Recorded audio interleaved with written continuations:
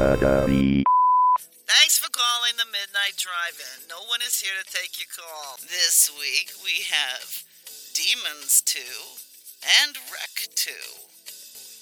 For more info, check out the Midnight Drive-In on Twitter at MNDriveInPod or find us on Facebook. If you want to email us, send it to themidnightdrivein@gmail.com. Remember, no outside food or drink. Anyone caught performing sexual acts at the drive-in will immediately be taken to the office. Unspeakable things will be done to you. Thanks for calling.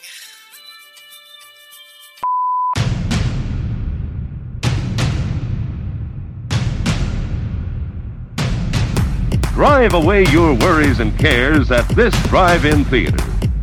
That's why, to familiarize you with the movie rating symbols which will be used by this theater, we present the following guide for parents and young people. X, no one under 17 admitted.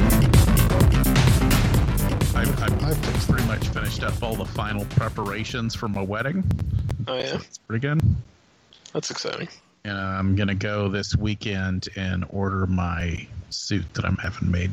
You're having a suit made? Mm-hmm. I've never actually owned a tailored suit before.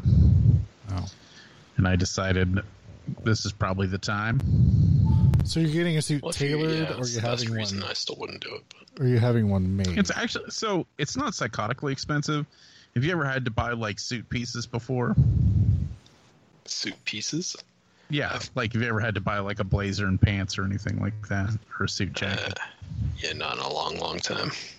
Yeah, so it's fucking stupid expensive to begin with. Like half the time, suit pants run close to $100, and then your blazer or your jacket's gonna run you $200 to $300 or something like that.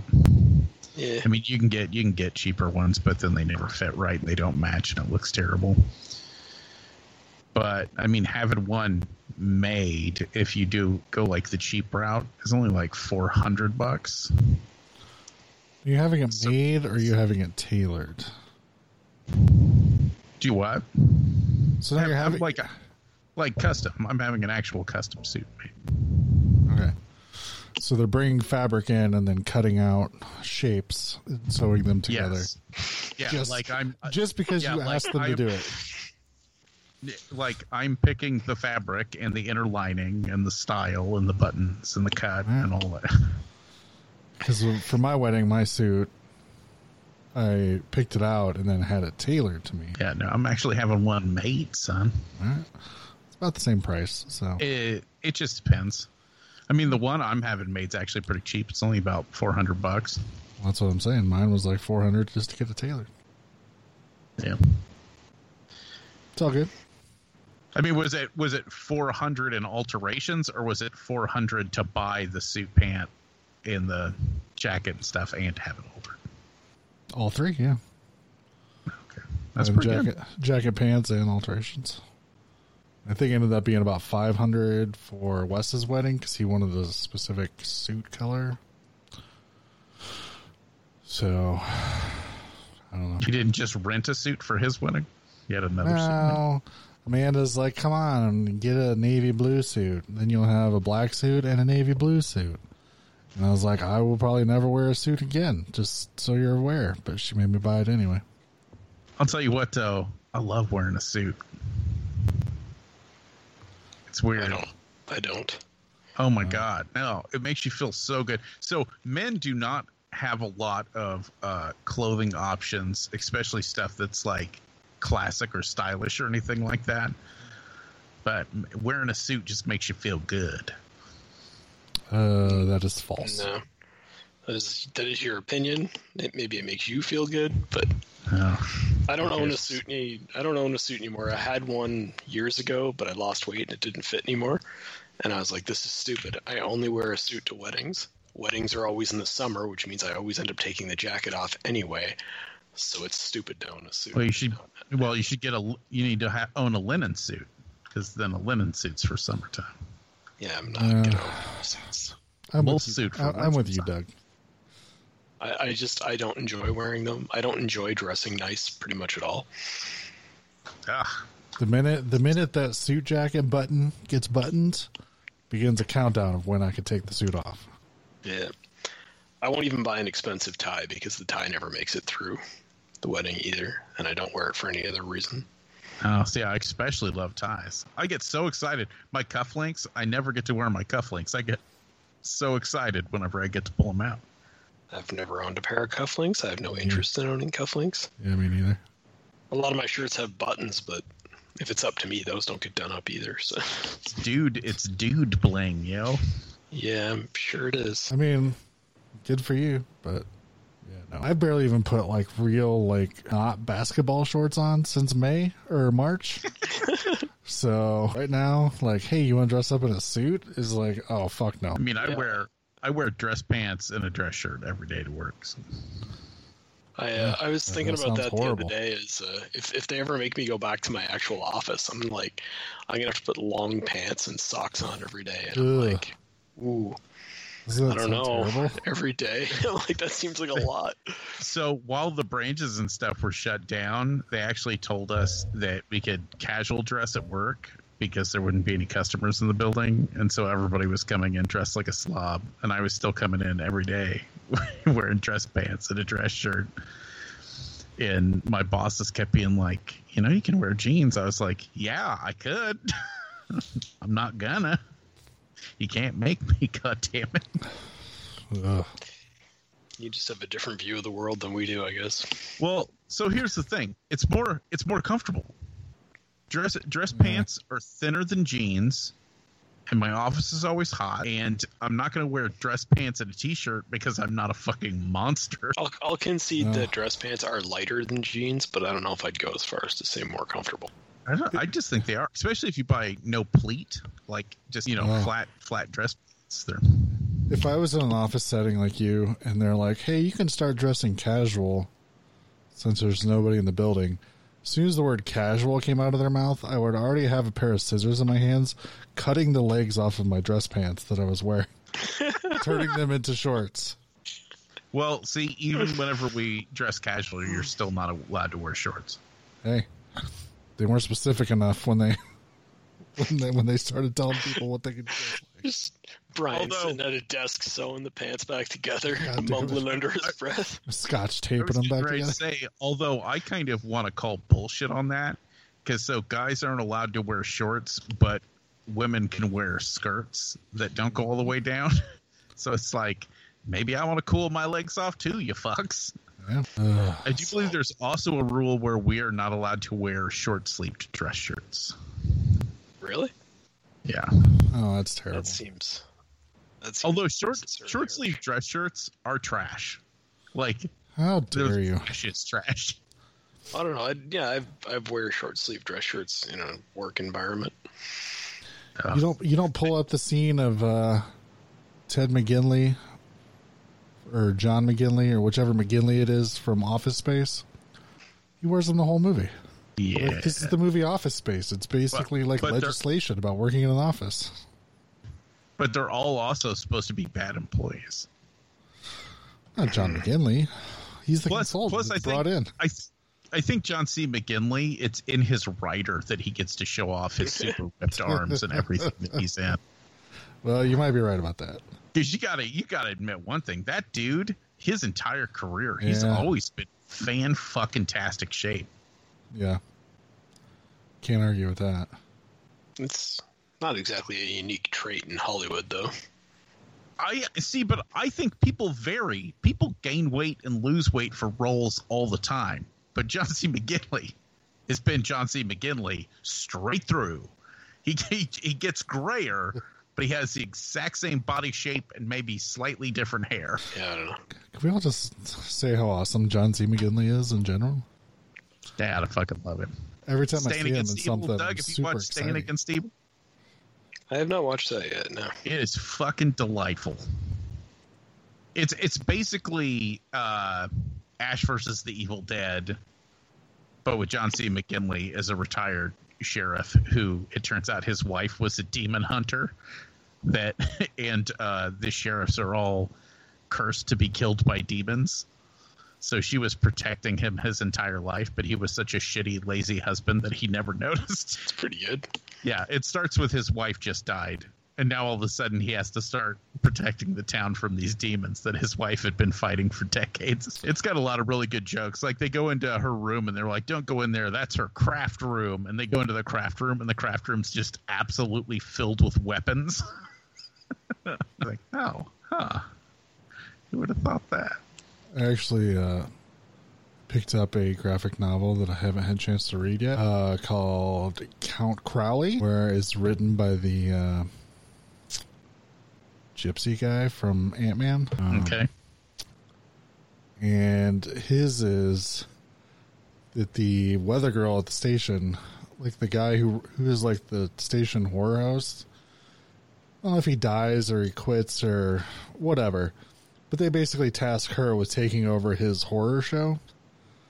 And she finds out that horror hosts are actually monster fighters, a la Fright Night.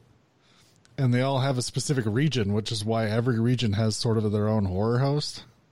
And she's then tasked with fighting monsters for however many issues that this goes on.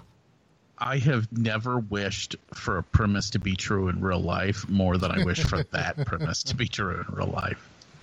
Yeah, and he said this is an idea he's had since he was a kid. He just never had a chance to do anything with it until, you know. I'm just saying, could you imagine Sven fucking Gooley just offing somebody? just bludgeoning a zombie to death with a rubber chicken? I mean, there's worse things to think about. Man, that would be fucking great. So sad. I'm so sad that I live in the real world now and not that world. The world where I could potentially be killed by a monster, but possibly saved by a horror host. The world where femme fatale Elvira actually is a femme fatale.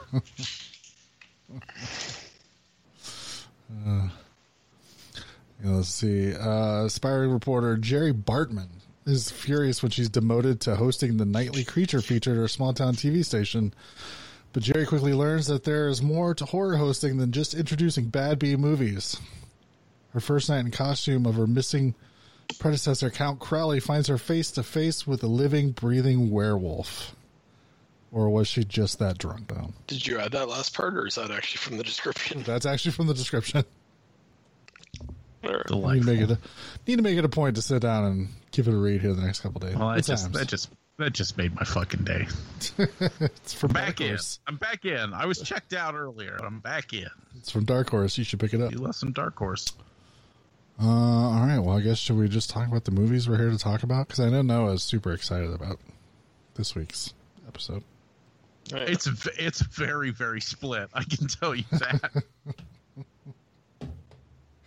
I like I like that our theme of, demons overtaking apartment buildings. It's weird that we got something that specific to make a theme out of, but and they're both a sequel to a previous movie. Two movies that we've talked about on this podcast before, which is fun. I think in both cases I said I'm going to get to the sequels, and then I never did. And now you're making now me. You have. So as soon as Demons 3 comes out, we can work on Wreck 3 as well. Technically, I believe the movie The Church was slated to be Demons 3. Is that right? And was even released as Demons 3 in some regions, but we covered that on this podcast as well, right? I don't know if I did. You and I don't recall ever having seen it. Yeah, that might have been Scott and I did it. I remember it had way back. I remember it had like a bunch of like evil creatures in it, and some of them were just normal looking midgets. And I went on a bit of a rant about how you shouldn't assume all midgets are evil. Seems unfair. I don't know. Have you ever seen The Brood? Yes, I'm not saying no midgets are evil. I'm saying you shouldn't assume that all midgets are evil. There's a difference. It always reminds me of there's an old Saturday Night Live skit. It was about. Oh, God damn it, I can't remember his name. There was a football player that said some racist shit on TV on it. And they were doing a spoof of it, of him apologizing. And he's like, I never had a chance to even mention my hate of Samoans. And then he starts going on a rant. And then they're like, is there any other groups you'd like to talk about? And he goes, midgets. And then he goes on this epic rant about how much he hates fucking midgets. And he keeps interrupting the guy interviewing him. He's like, okay, well, we're going to move on. And he goes, you ever seen a midget in a suit? That shit is nasty.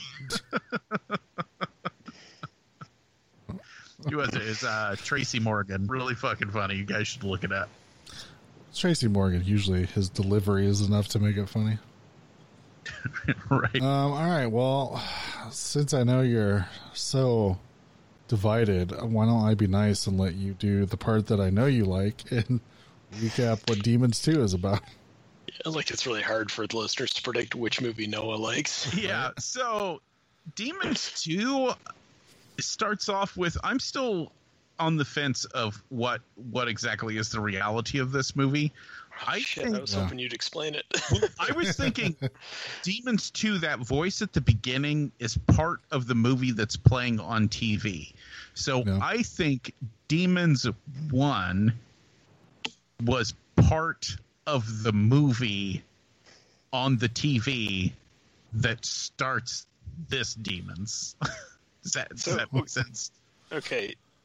So in the movie, what happens is there's characters watching a TV show, and the people in the show or movie, whatever it is, enter a forbidden zone, which has been set up around the incidents of the previous Demons movie.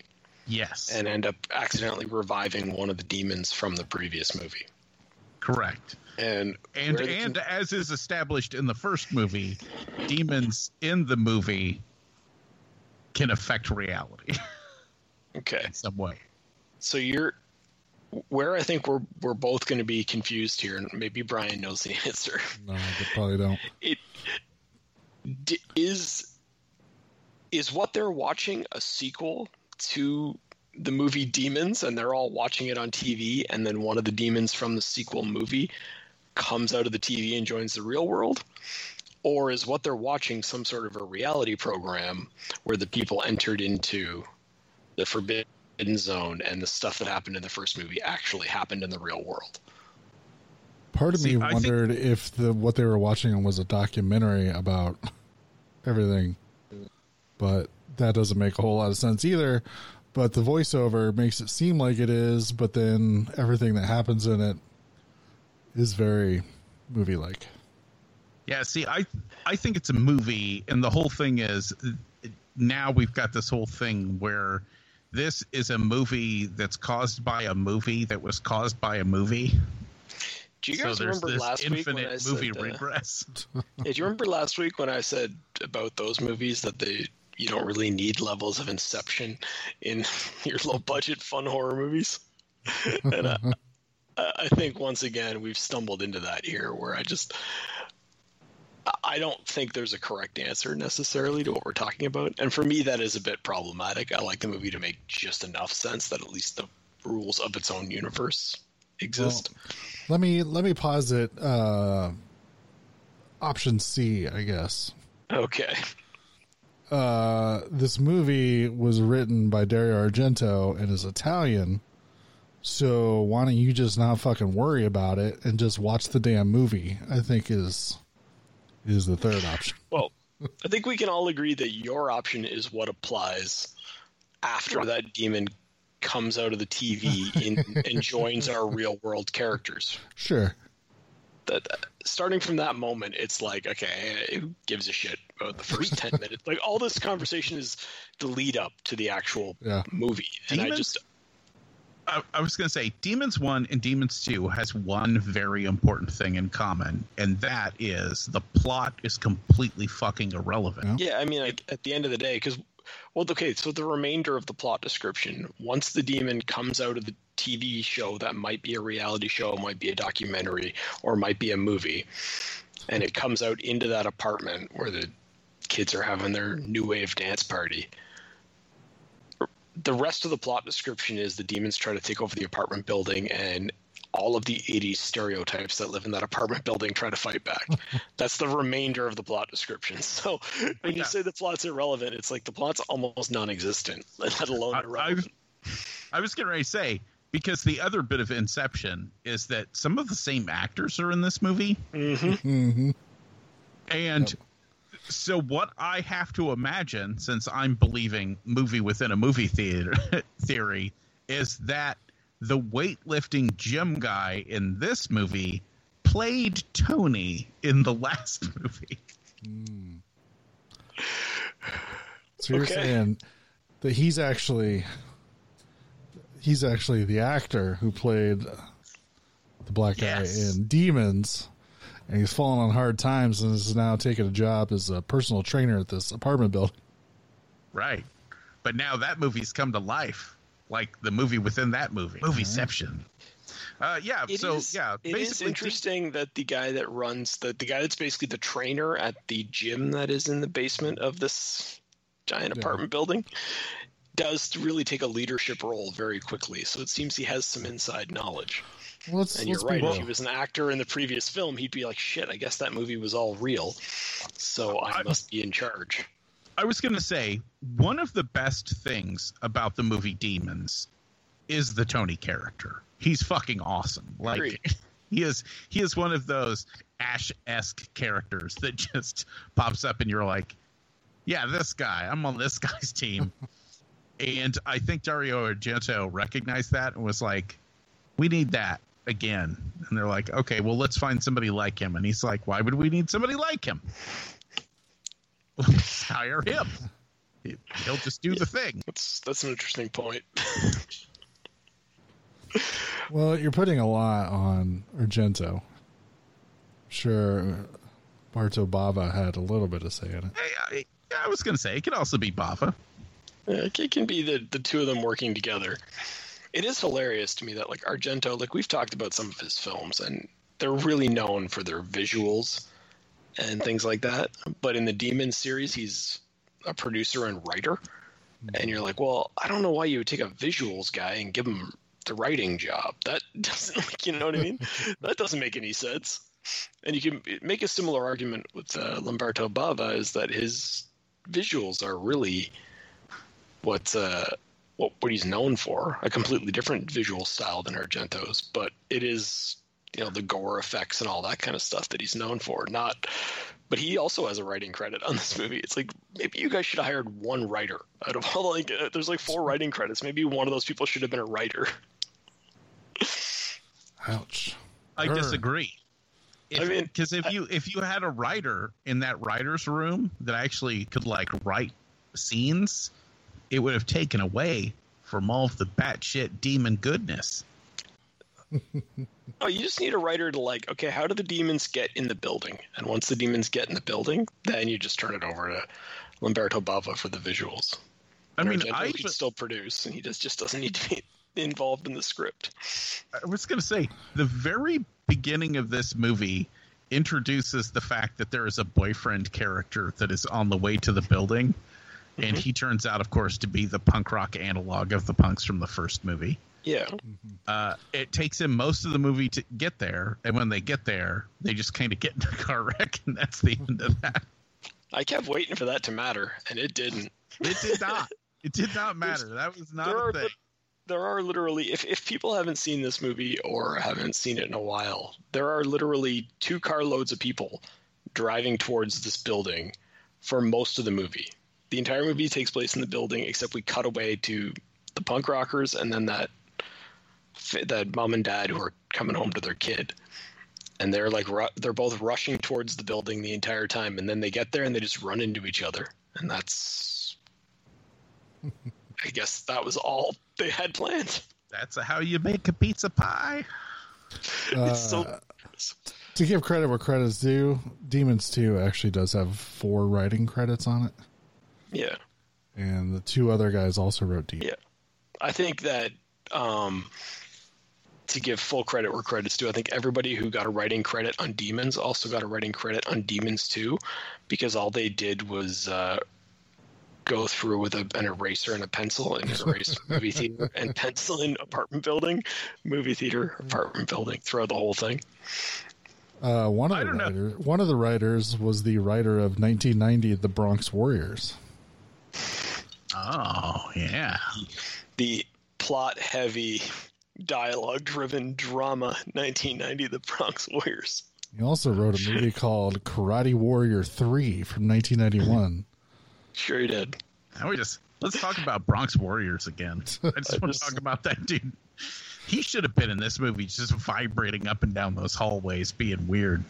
Well, all right. So let's get back to making sure we're discussing the plot of Demons. We don't want to go off on weird tangents. That's the last thing we want to start doing on this podcast. I was going to say, so here's the thing, because the thing you said is way more accurate than it should be. Like, Demons 2 is Demons 1 in an apartment building instead of in a movie theater. Yeah. That's almost the end of it, because they almost parallel and kind of, parody's the wrong word. They ape their own scenes.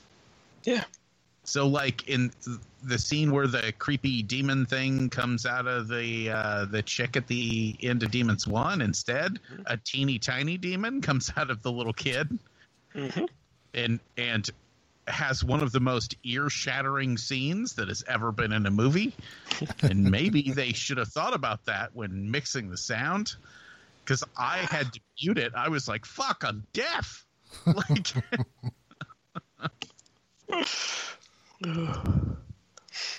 all right, so do we want to talk about some of our favorite moments, or do we want to get into one of the most ridiculous moments? Because I think those are about the two ways to discuss this movie. Well, can't they both be the same? Well, sure, yeah. I think they are the same. For me, they're different, but let's go through. What was the favorite moment of yours, Noah? Oh, dear God. Seriously? That's the question you're not prepared to answer? I am not. Well, because the problem is there's so much awesome in this movie that I'm having a hard time deciding. Because I think one of my favorite, the siege of the garage, I think is one of my favorite times because of a bunch of things. Number one, when the demons come running down the hall, blatantly they threw in a stunt where one of them hits a trampoline, goes over a car, and like attacks a dude. Yeah. And it's such a ridiculous, great, but at the same time bad-looking special effect because you can tell exactly what just happened. Well, several of the demons do that like roll thing over top of the cars too. Right. Where they do like a flip and it looks like they're about to just like it's like something out of a Schwarzenegger film where the guys just know how to jump and they can roll away from the fire and everything, and it's like, well, how do all the demons know how to do that instinctively? Well, there's that, and then of course they start ramming the huge, apparently 5-foot thick steel doors, because one of the best things about this movie is the excuse they use that no one can escape is apparently this fucking apartment tower is built like Fort Knox. It has bulletproof windows and giant thick steel garage doors and stuff. See, this was one of my favorite / completely ridiculous moments. When the only idea they have is just get in your car, just hit the door, just hit it, and she just runs straight into it. Bam! Pretty much like happens. Oh, I was going to say, but the payoff is that siege in the garage scene where one car does it, and then another car does it, and then they just start smashing into other cars, and by the end, there's cars like hitting them, ramping up over the cars, and smashing down in on top of other cars, like a fucking demolition derby. For a low-budget movie, they did so much damage to so many cars, because there are multiple scenes where the big muscle guys from the gym just flip cars over for reasons that I cannot explain, other than somebody thought it looked cool in the 80s to flip a car over, and that it just keeps happening, and you're like, why are they doing these things? It makes no sense, but somebody just hated cars and wanted to destroy as many as possible during the filming of this movie. Next awesome thing, I can't remember if this is from the first movie or not. In the first movie, did the demons have acid blood? I don't recall. I don't think so. I don't remember that, but it was cool. I mean, it was stolen from Alien, but it was cool in Alien, so why wouldn't it still be cool in this? No shit.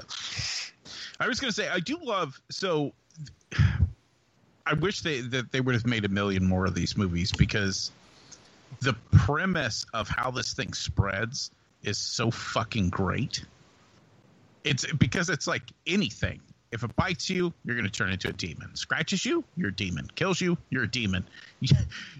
One of the drop of its weird fucking blood burns your hand, demon.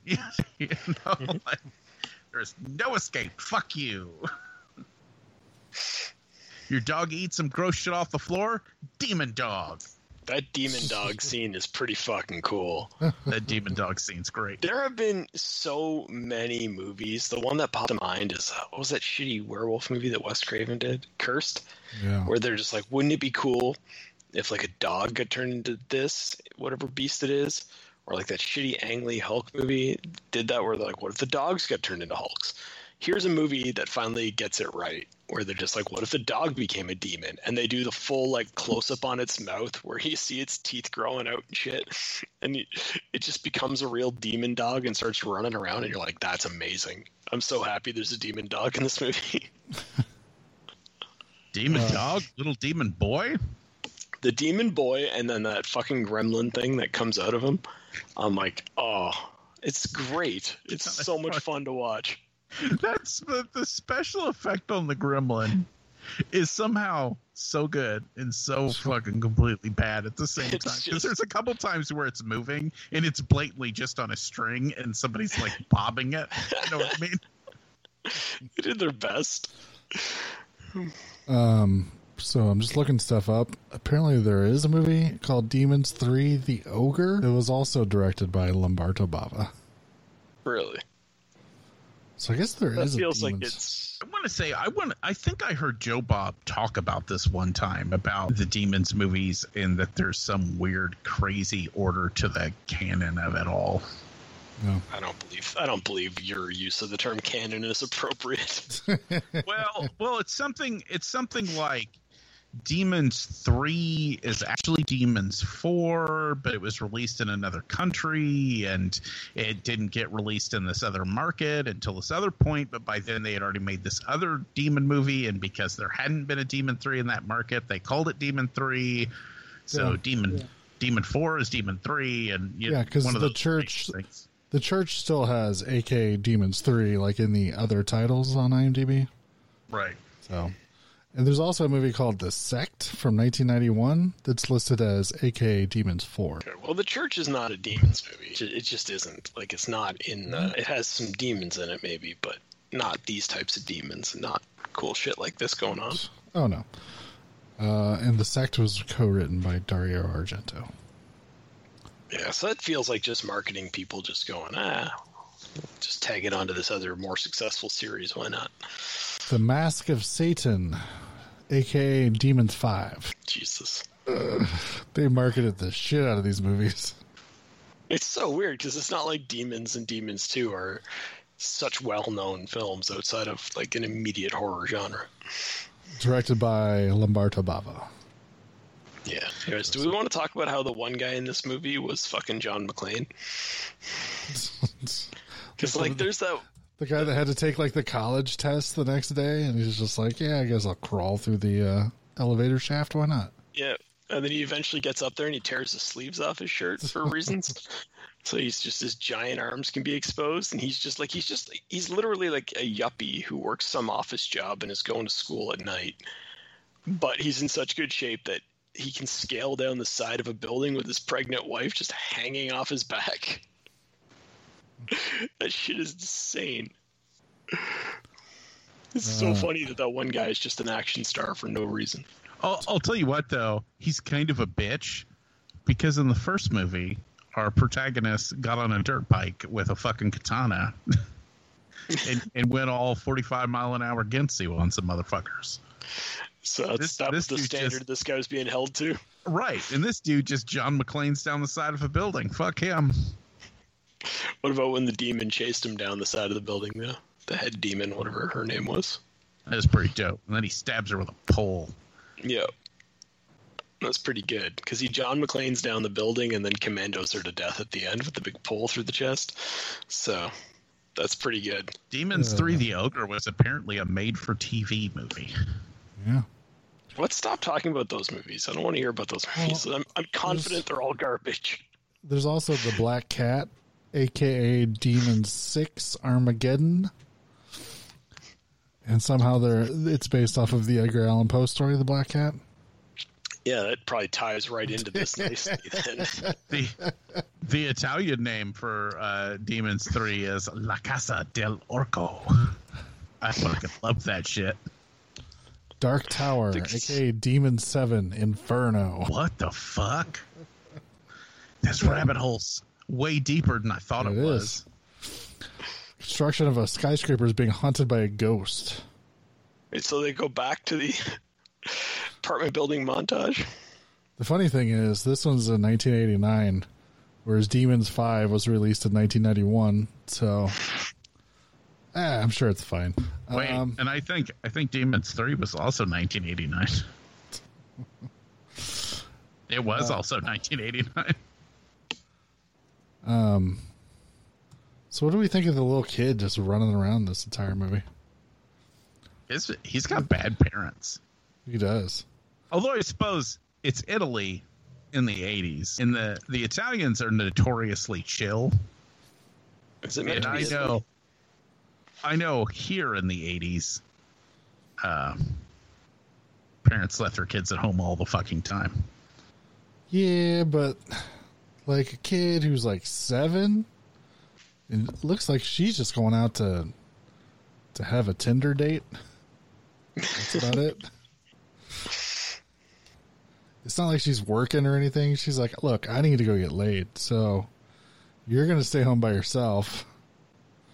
I'm going to go out, get some dick, and then maybe I'll come back to make you breakfast. Well, so let's have the discussion. Who's the worst parent then? Those ones, or the ones who go out to dinner and leave the teenagers home to have a party, and then the dad is just so unnecessarily angry about it, even though he clearly agreed to it. And he's just like, he's eating like pub food sitting on like the side of a fucking fountain, which sounds like a pretty nice time to me. And he's like, I can't believe I have to eat out here like a dog. And I'm like, what is this guy so angry about? He's slumming it. Just enjoy your burger, man. It's fine. Do you think maybe that was Dario Argento writing that about some real world situation with Asia Argento throwing a party and being like, God damn it, I'm Dario fucking Argento. I should not be sitting in the piazza eating a goddamn panini.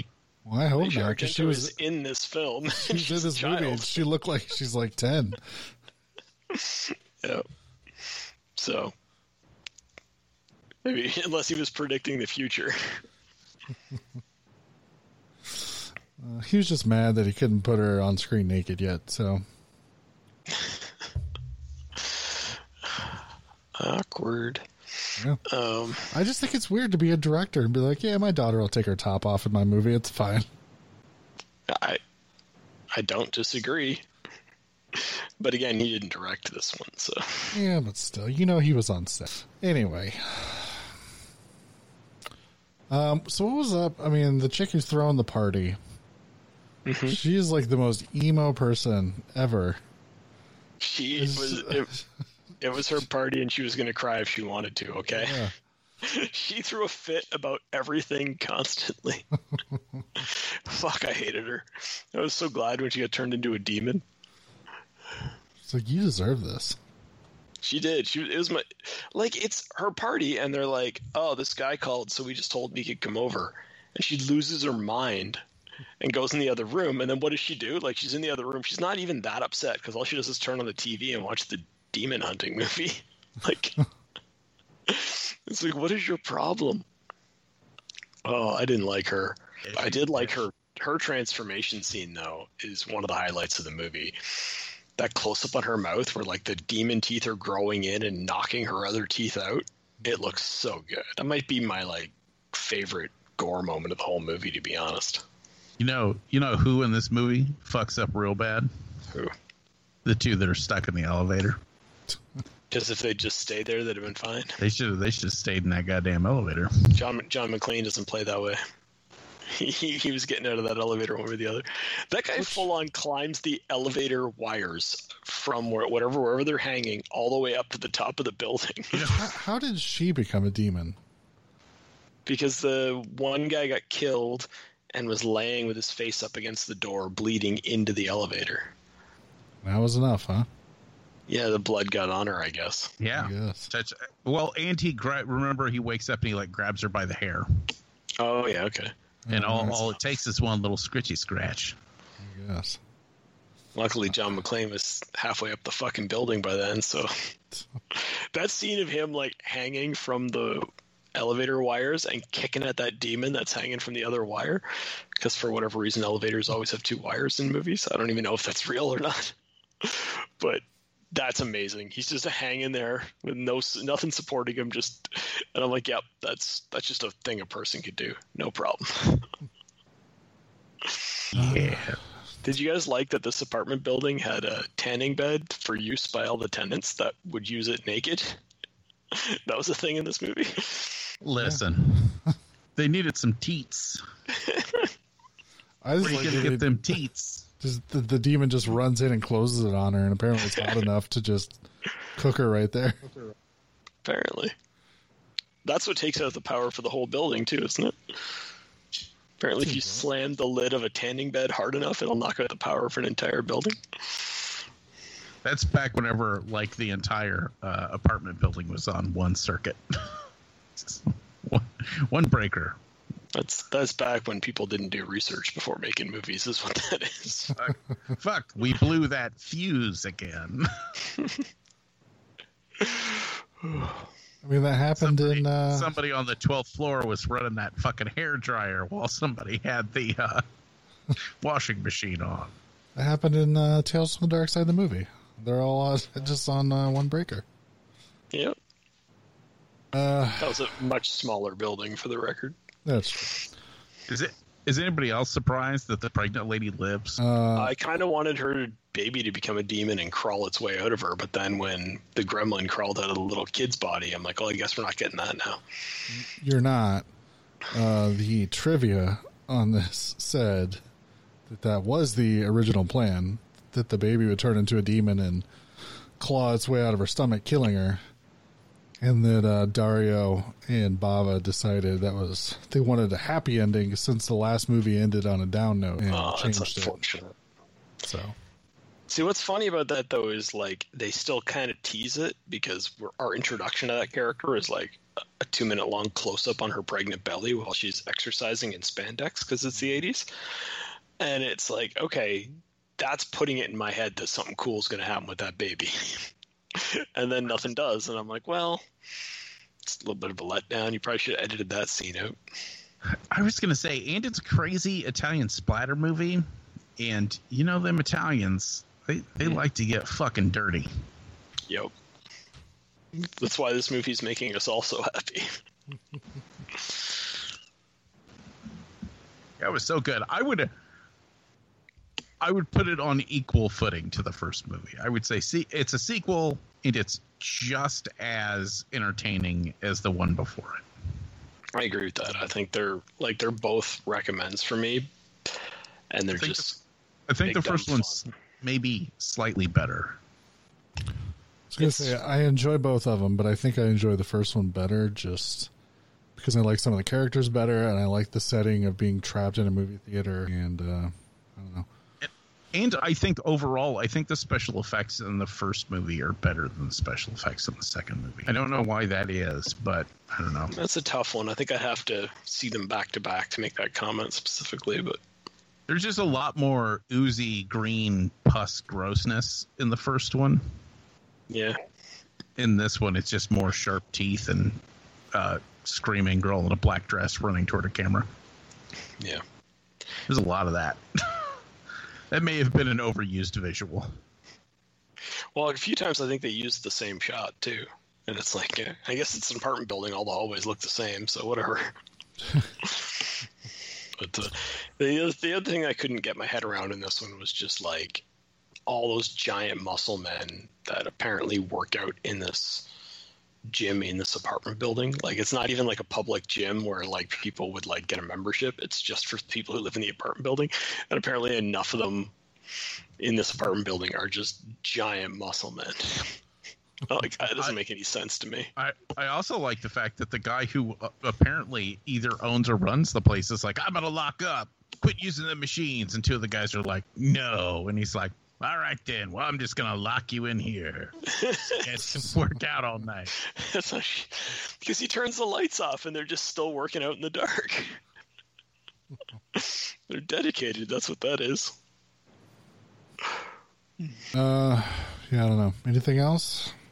No. I feel like I need some kind of a team-up buddy cop movie with Samuel L. Jackson and Tony.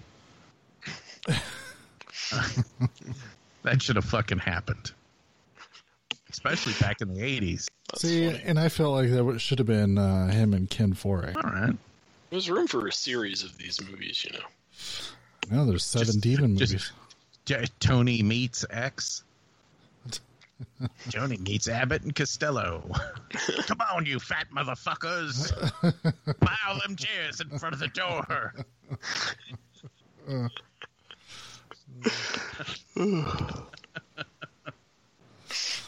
All right.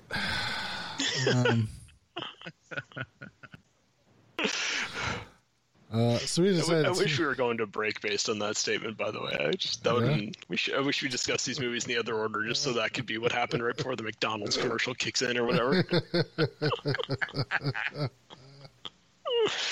That would have been great. So we teamed this up with another apartment building movie that got assaulted by demons that had a number 2 after it. So we teamed it up with Rec 2, which takes place...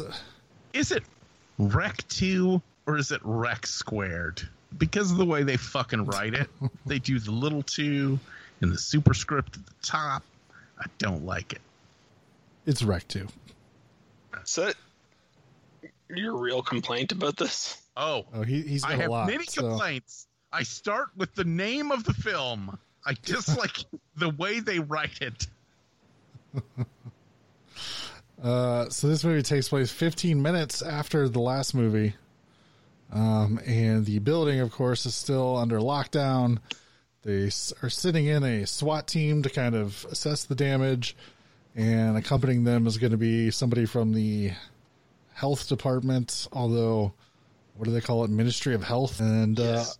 So all the SWAT members have cameras on their helmets.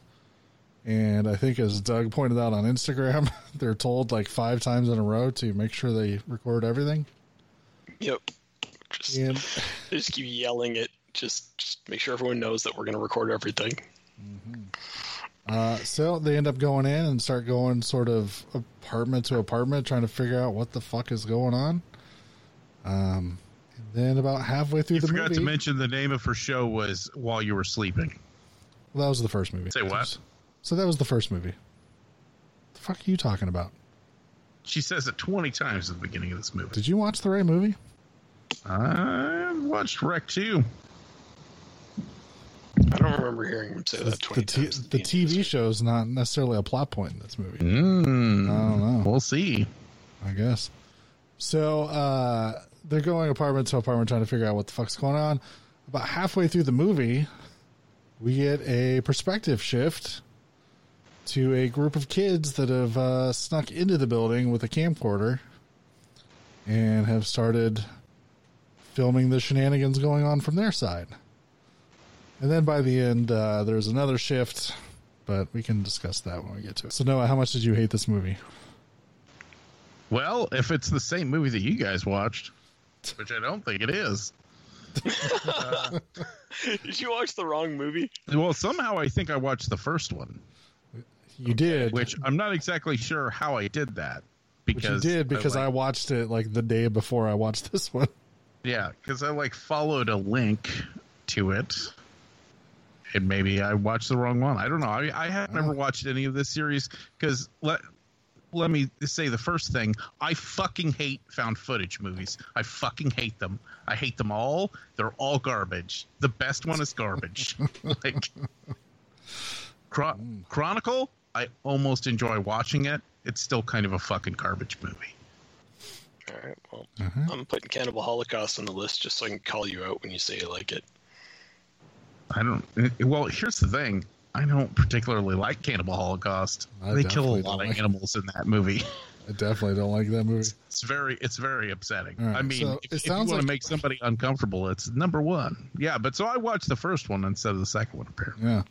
So you're watching with what's her face, who's following firemen around, and they go to a call at this building. Okay, well, you didn't even watch the second one then. Okay, well, good. I'm never going to, because this was fucking garbage. Well, you should, because I liken Rec 2 is to Rec 1 as Aliens is to Alien. They definitely get a budget bump, and it becomes much more of an action movie. So here's the thing. Sure. Alien was a great movie. Sure. And Aliens is a great version of that great movie. So this was a hot fucking garbage pile movie. And you're telling me they made a slightly higher budget version of this hot, steamy garbage pile movie. All right. Well, I pulled out. I will cease complaining because I'm talking about the wrong movie. Well, and I'm going to go right ahead and say that, like, if you just hate all found footage movies, then your opinion on found footage movies is tainted. Yeah, like there's really no point in commenting. Once again, I 100% agree that is true. But I think even if this was not a found footage movie, it would still have been a shit movie. I remember enjoying the first one, and I'll be honest, spoiler alert, I enjoyed the second one too. Madness. And I will say, I think I enjoyed the second one a little bit better than I did the first one. Yeah, I haven't seen the first one since we talked about it on the show, and I was thinking about rewatching it, but I didn't. So,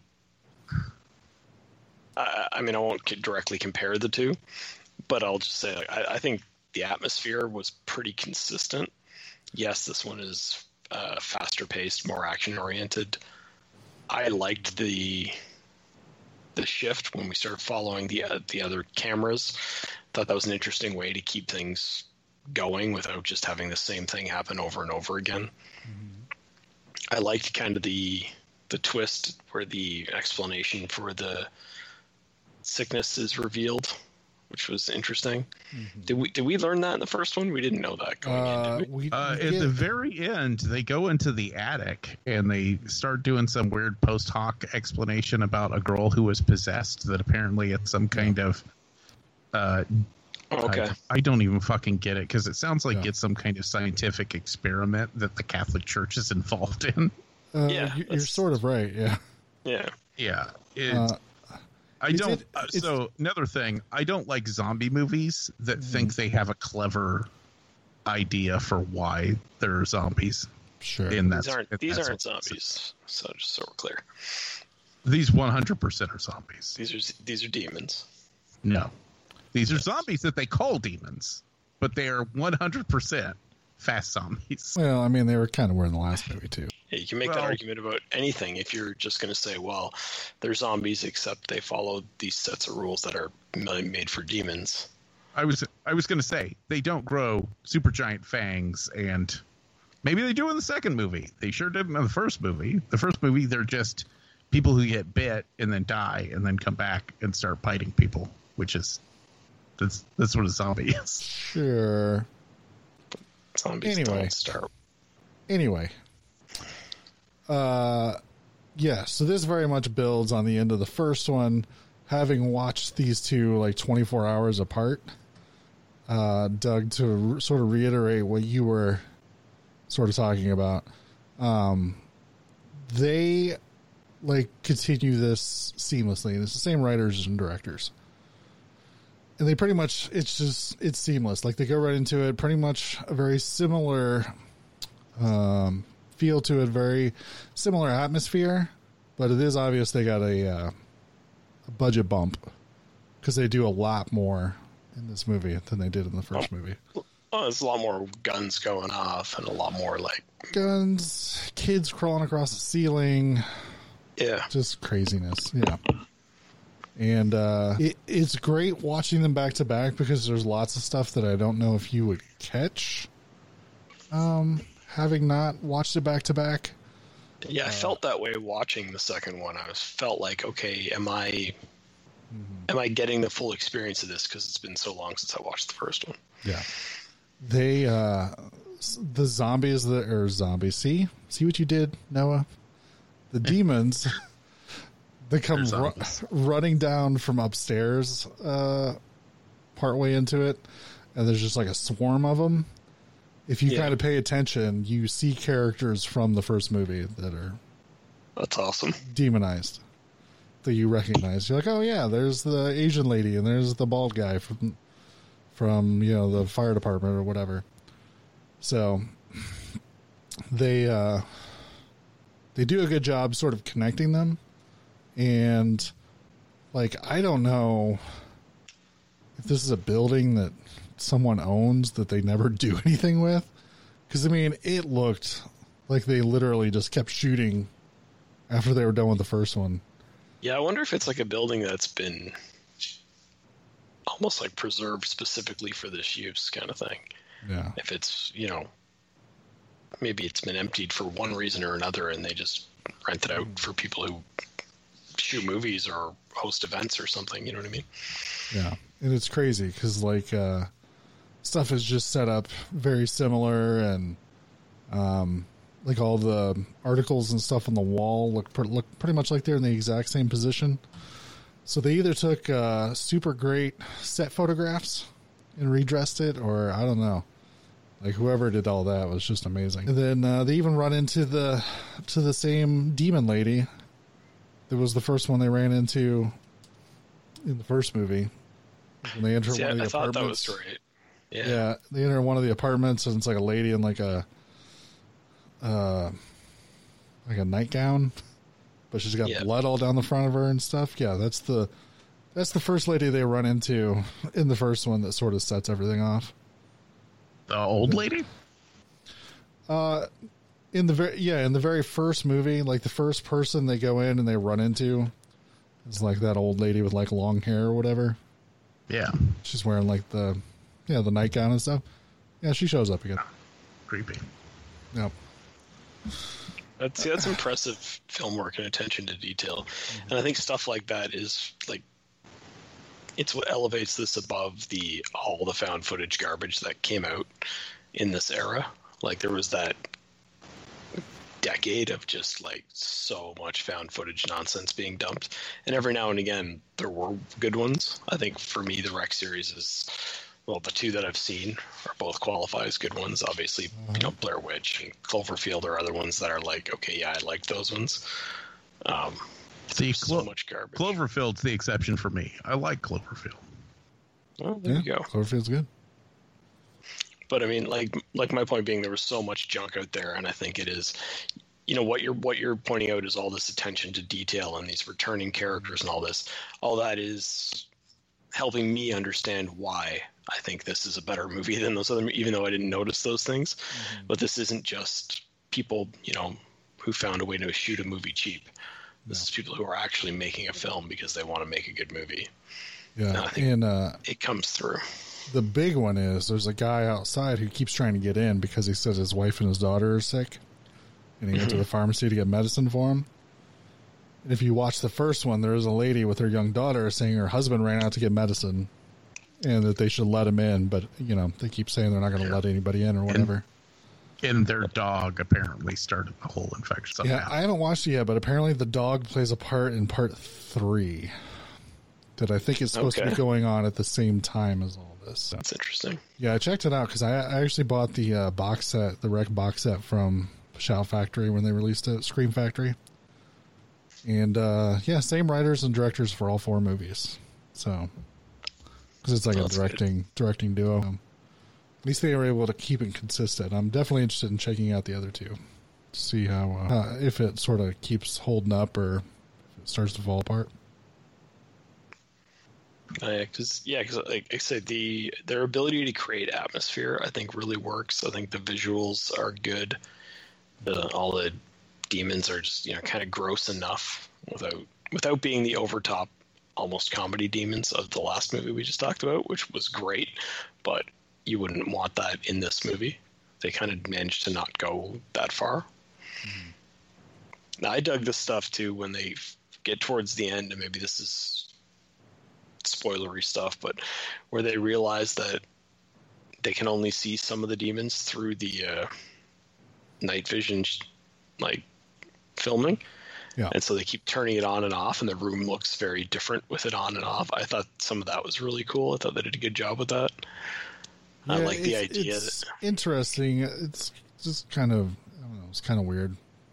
But I kept in my head going, like, how does it make sense? And then I kept going, why would it make sense? Like, we're already dealing with magic demons and shit. Okay, they show up on this type of camera and not that type of camera, I guess. Like that, you know what I mean? Like, what's the point of worrying about the rules? They're the ones making up the rules, and they said it works this way. So I was fine with it. yeah. But I liked the idea that, like, some of them, like, could physically interact even though you couldn't see them and stuff. I figured out how I ended up watching the wrong one. Oh, that's good. Because I was trying to find it for rent because it wasn't for rent fucking anywhere.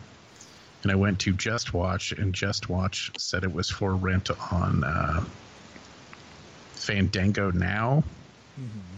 And so I took their link there, and it linked me to the first movie because only the first movie is available for rent.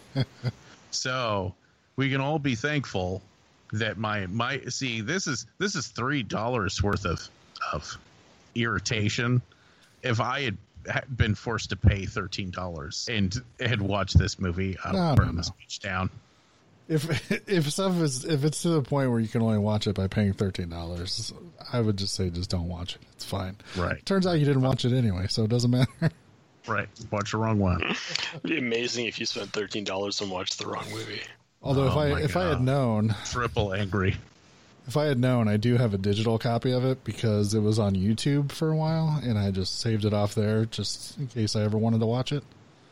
But then I bought the box set. So no, if you really want to catch up, I can send it to you. I don't think I'm ever going to watch one of these again.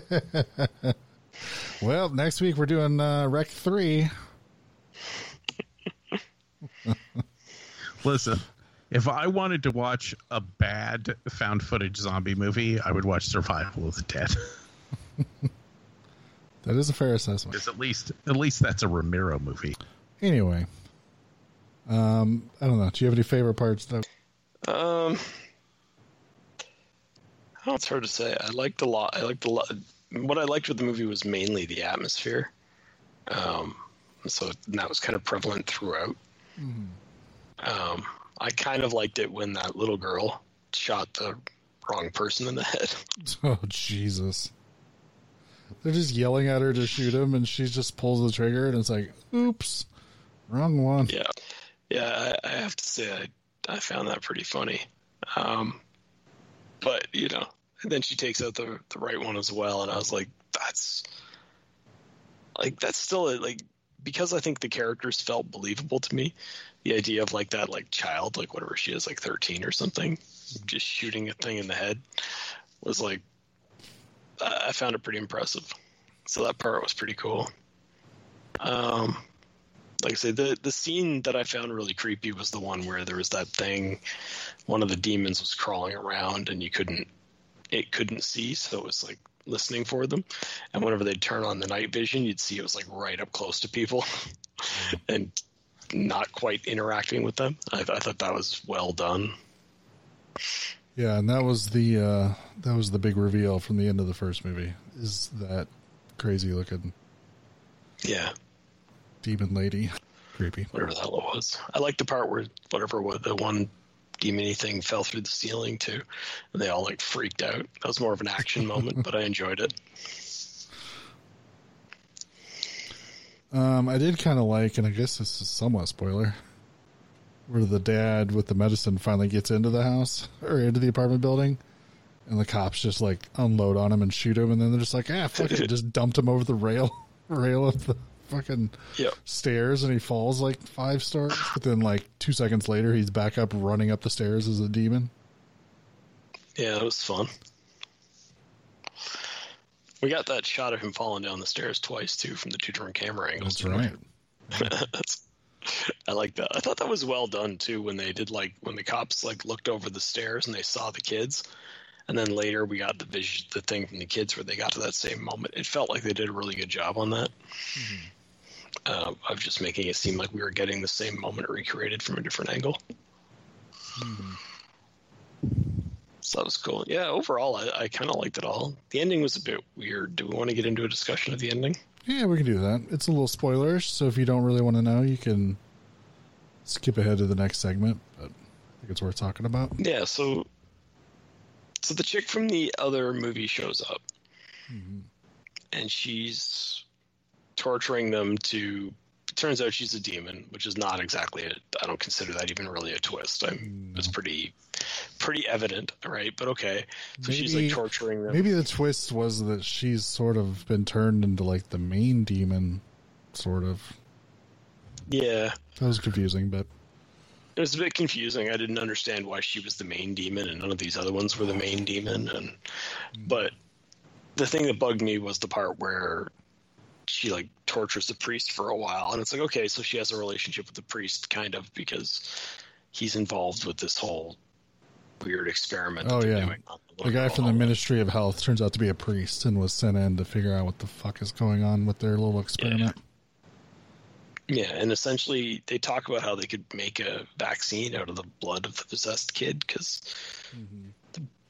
there are lines of dialogue about the possession takes on like a physical form in the body, and therefore you can actually treat it medically, which is interesting, but they don't really delve into it as far as I wish they had. The thing that bugged me was when she at the end then can imitate his voice and basically get herself removed from the building, and it's like, well, why didn't she just do that like right away? Like, what, you know what I mean? Like, she could have done that by imitating the first firefighter that was on scene early in the movie. The idea that she was trapped in that building is all a lie. That part bugged me a bit. Yeah, I don't know. But I didn't really care because it's not what the movie's about. The movie's more about... The movie's, like I said, the movie's about the atmosphere and the cool visuals and all that, and I enjoyed all that. It doesn't ruin it, but it was kind of like, it's a weird way to end your movie with... Like, effectively, it's the bad guys win, right? The demon has gotten out of the building where they had it trapped, but the method of her getting out is just... It feels like it could have happened at any time, and everything we just watched was pointless. Yeah, pretty much. So that's probably my biggest complaint about the movie. I don't really have any other complaints about the movie. Yeah, I agree. That's kind of a big plot hole, but sometimes you just gotta be like, plot holes. Yeah. And like I said, it's not like it's a big twist ending that changes the mythology in a way that kind of goes back and ruins everything. So it's kind of easy to just ignore it. But in the moment, I was like, oh, really? Yeah. So the big twist is she actually, well, I mean, as far as we know, is going to get out of this building. Whereas everybody else has been trying to keep everything contained in the building. So when we cover the other movies, whatever time you and I get mad at Noah and make him watch them, then we'll find out if she gets out in the sequels. Okay, Noah, we're doing wreck movies. He's like, I'm going to be on vacation that week. No.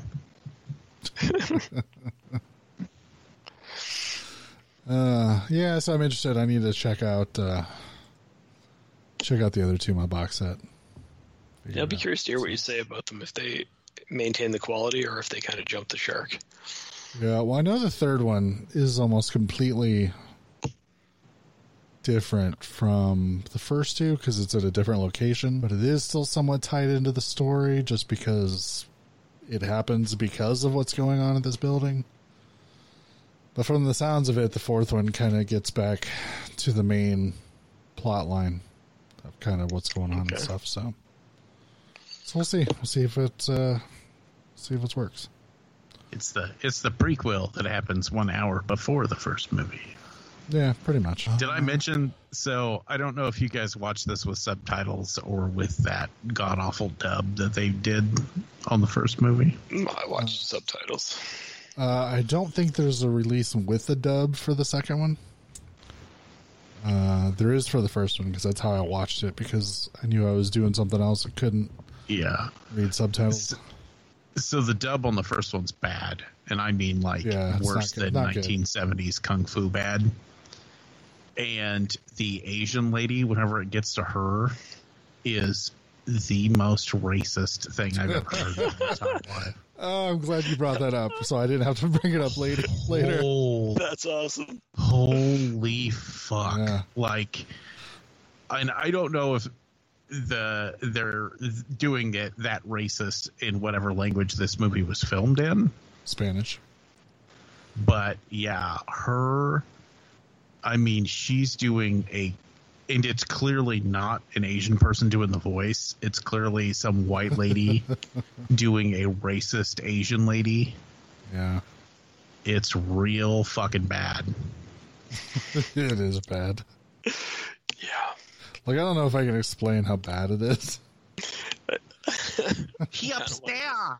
He upstairs. Well, I'm glad you did it because I was debating should I just do it for an example, or is that bad? I'll just do it. That was me showing you how inappropriate it is, and that horrible thing I just did does not come close to how bad it actually is.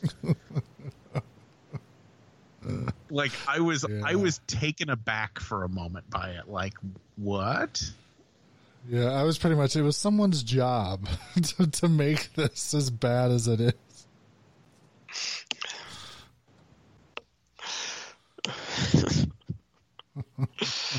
Oh, I'm sorry I missed that by watching with subtitles.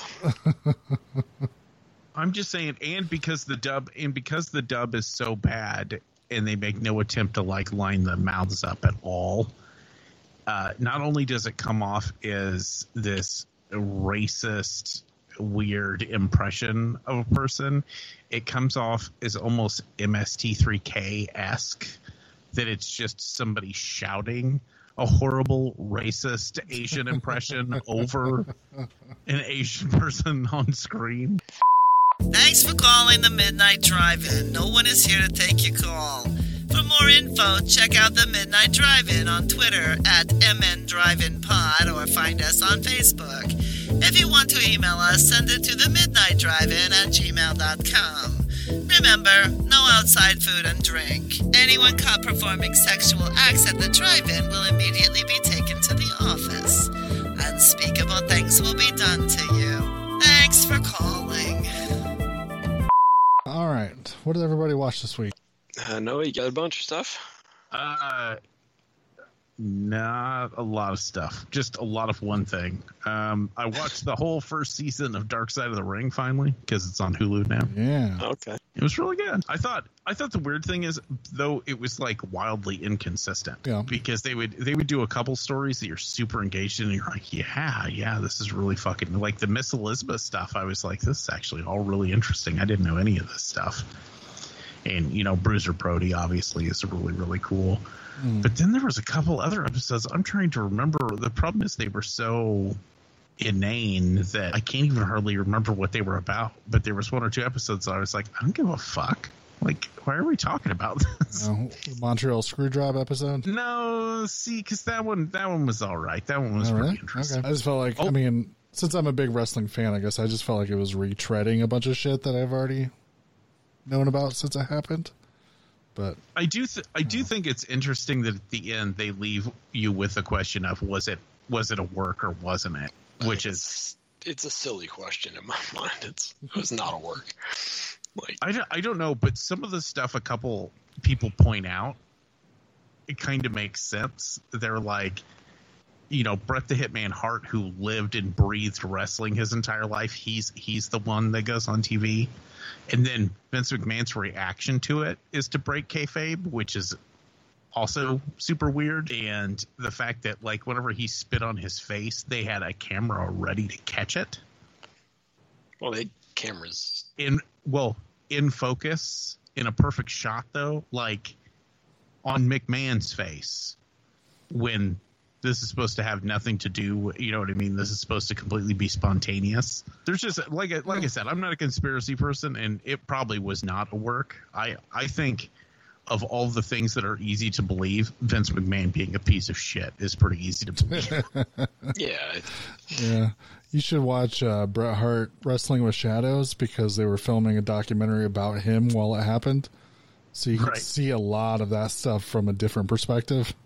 Yeah. What was the other episode? Oh, Moolah. The stuff about Moolah I thought was really interesting. Mm. Although I thought it was very interesting that they took almost the exact opposite approach, where they were like, here's the evil rumor thing, and now let's kind of pull that apart a little bit because it's probably not true. Like, I found a lot of the stuff with the Moolah one I found was, it's like, that's just what wrestling is. Like, people don't want to give up their title, so they fucking do backroom deals so they get to be champion longer, screw over the young talent, and people get hurt, they get kicked out of the thing, and you're like, yeah, that's just what they do. Like, it's... Yeah, I was going to say, I thought that was the most interesting thing, because the one chick who tells the story of her breaking her neck and she can't wrestle anymore, and basically Moolah gives it's this weird setup where you're not exactly sure if Moolah was pressuring her into sleeping with a guy for money, or if she was just like, you can't wrestle anymore and you need money and this is a way for you to make money, which is kind of the impression that I got is what she was doing. You know what I mean? Mm-hmm. But at the end, she's the one who comes off with all this. Through the whole thing, she just hates Moolah and hates her and hates her and hates her. And at the end, she's like, she's not a fucking pimp. Like, you're all wrong. Quit being assholes. I fucking hate her guts. She's not a pimp. Like...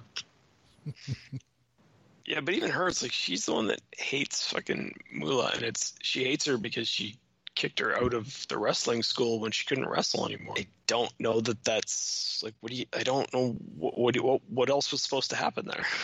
Right. What are you supposed to do? Like, you can't wrestle anymore. You're not a wrestler.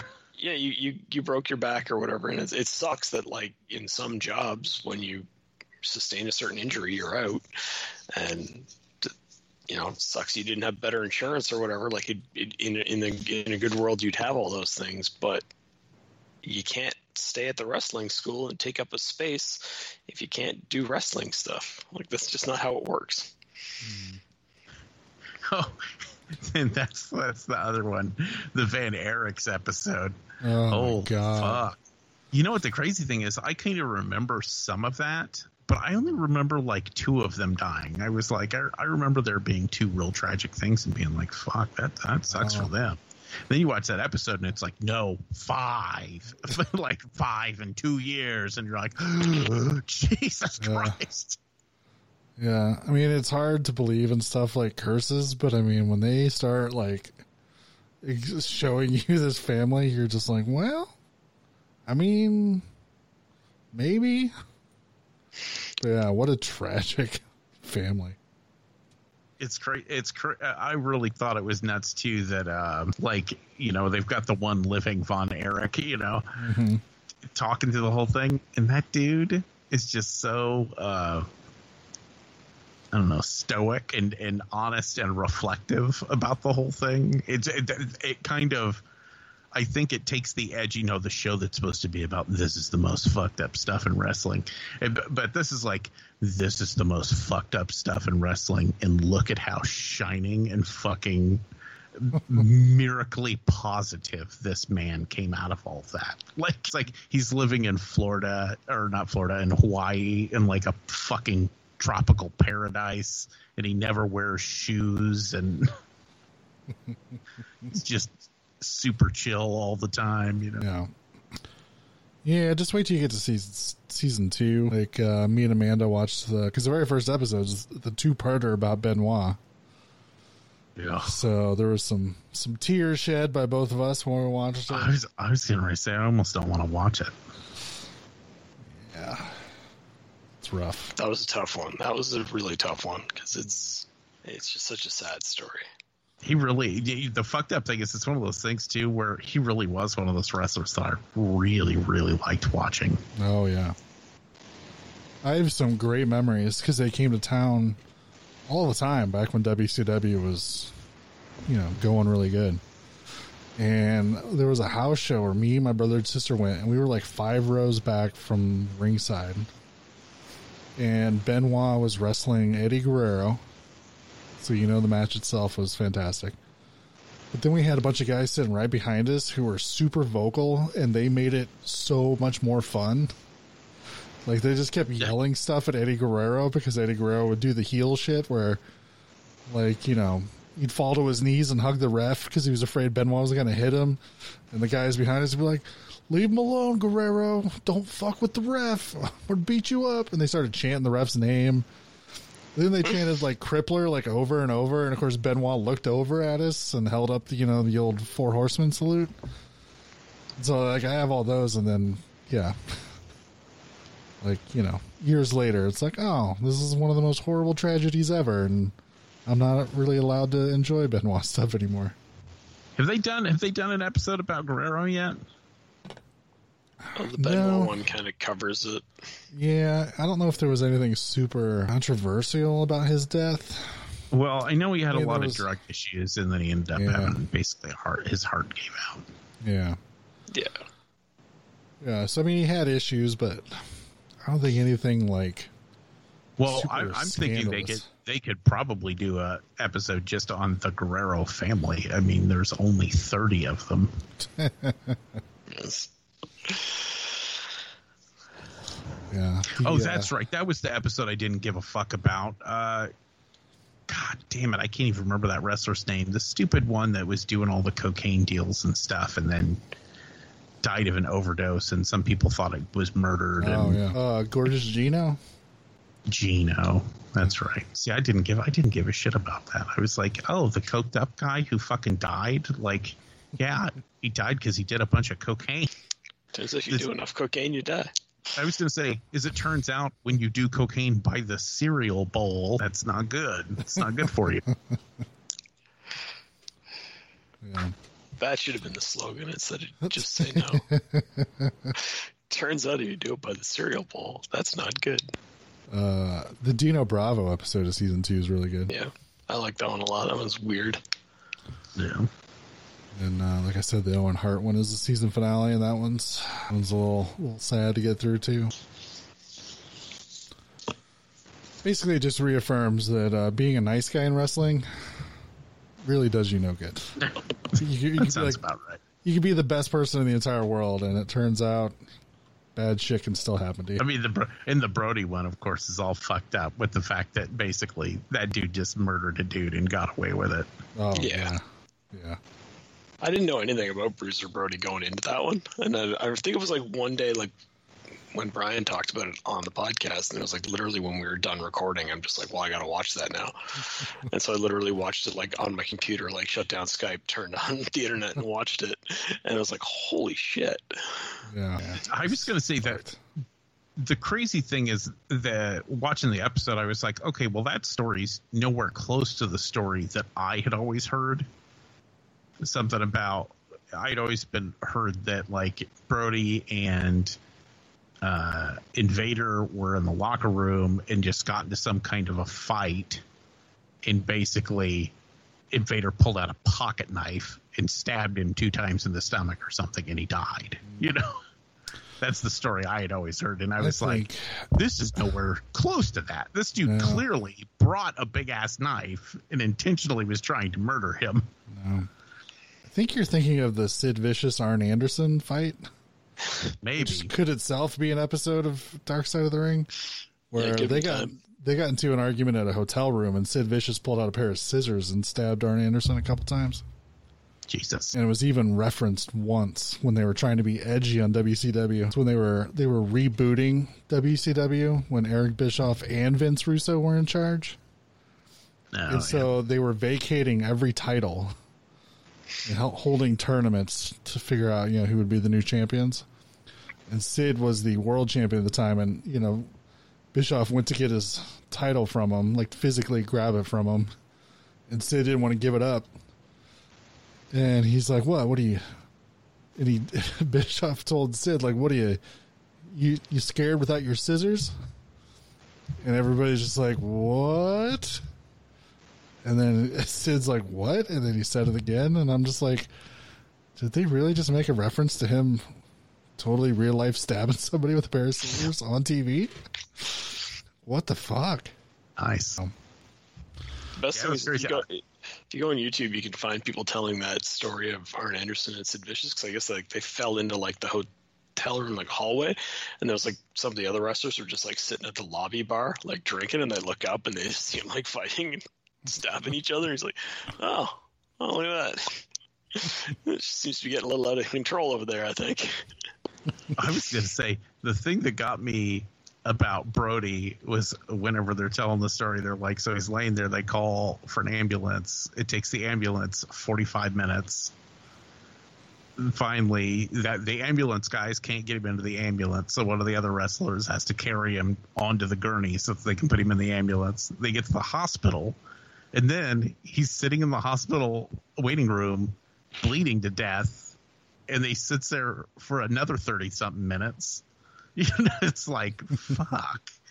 They could have saved him 20 times over. Like, if just one person had not been a worthless sack of shit. It's so sad. Yeah. I'm looking on YouTube right now. I did find a playlist that has all the season 2 episodes on it. Some of them look like they're kind of mislabeled, but you can still watch them. I found like every episode on YouTube when it was airing. Yeah, Vice was putting them up for free, like right after they would air, but I think they've taken them all down since then. I watched some of them through. I don't think Vice was available here, but they were on YouTube anyway. And I had the streaming service that was doing it at the time, but it was just easier to call up YouTube and search it and watch it that way. Did you watch anything else, Noah? No, that's pretty much it. What about you, Doug? Pretty limited myself, actually. Oh, no, this will be short. Yeah, well, hockey's back, so I didn't have time for movies this week. I think you mean COVID on ice. No, hockey is not having COVID problems. They've established their bubbles extremely well, apparently.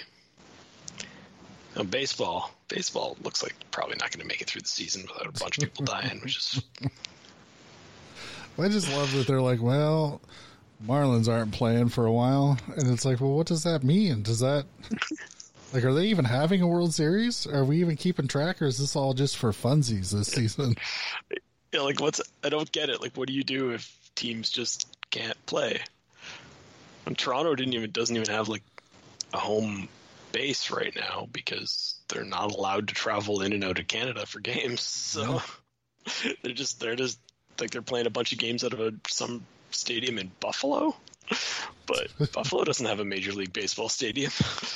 So that's all very funny. But, you know, because professional athletes dying of COVID is hilarious.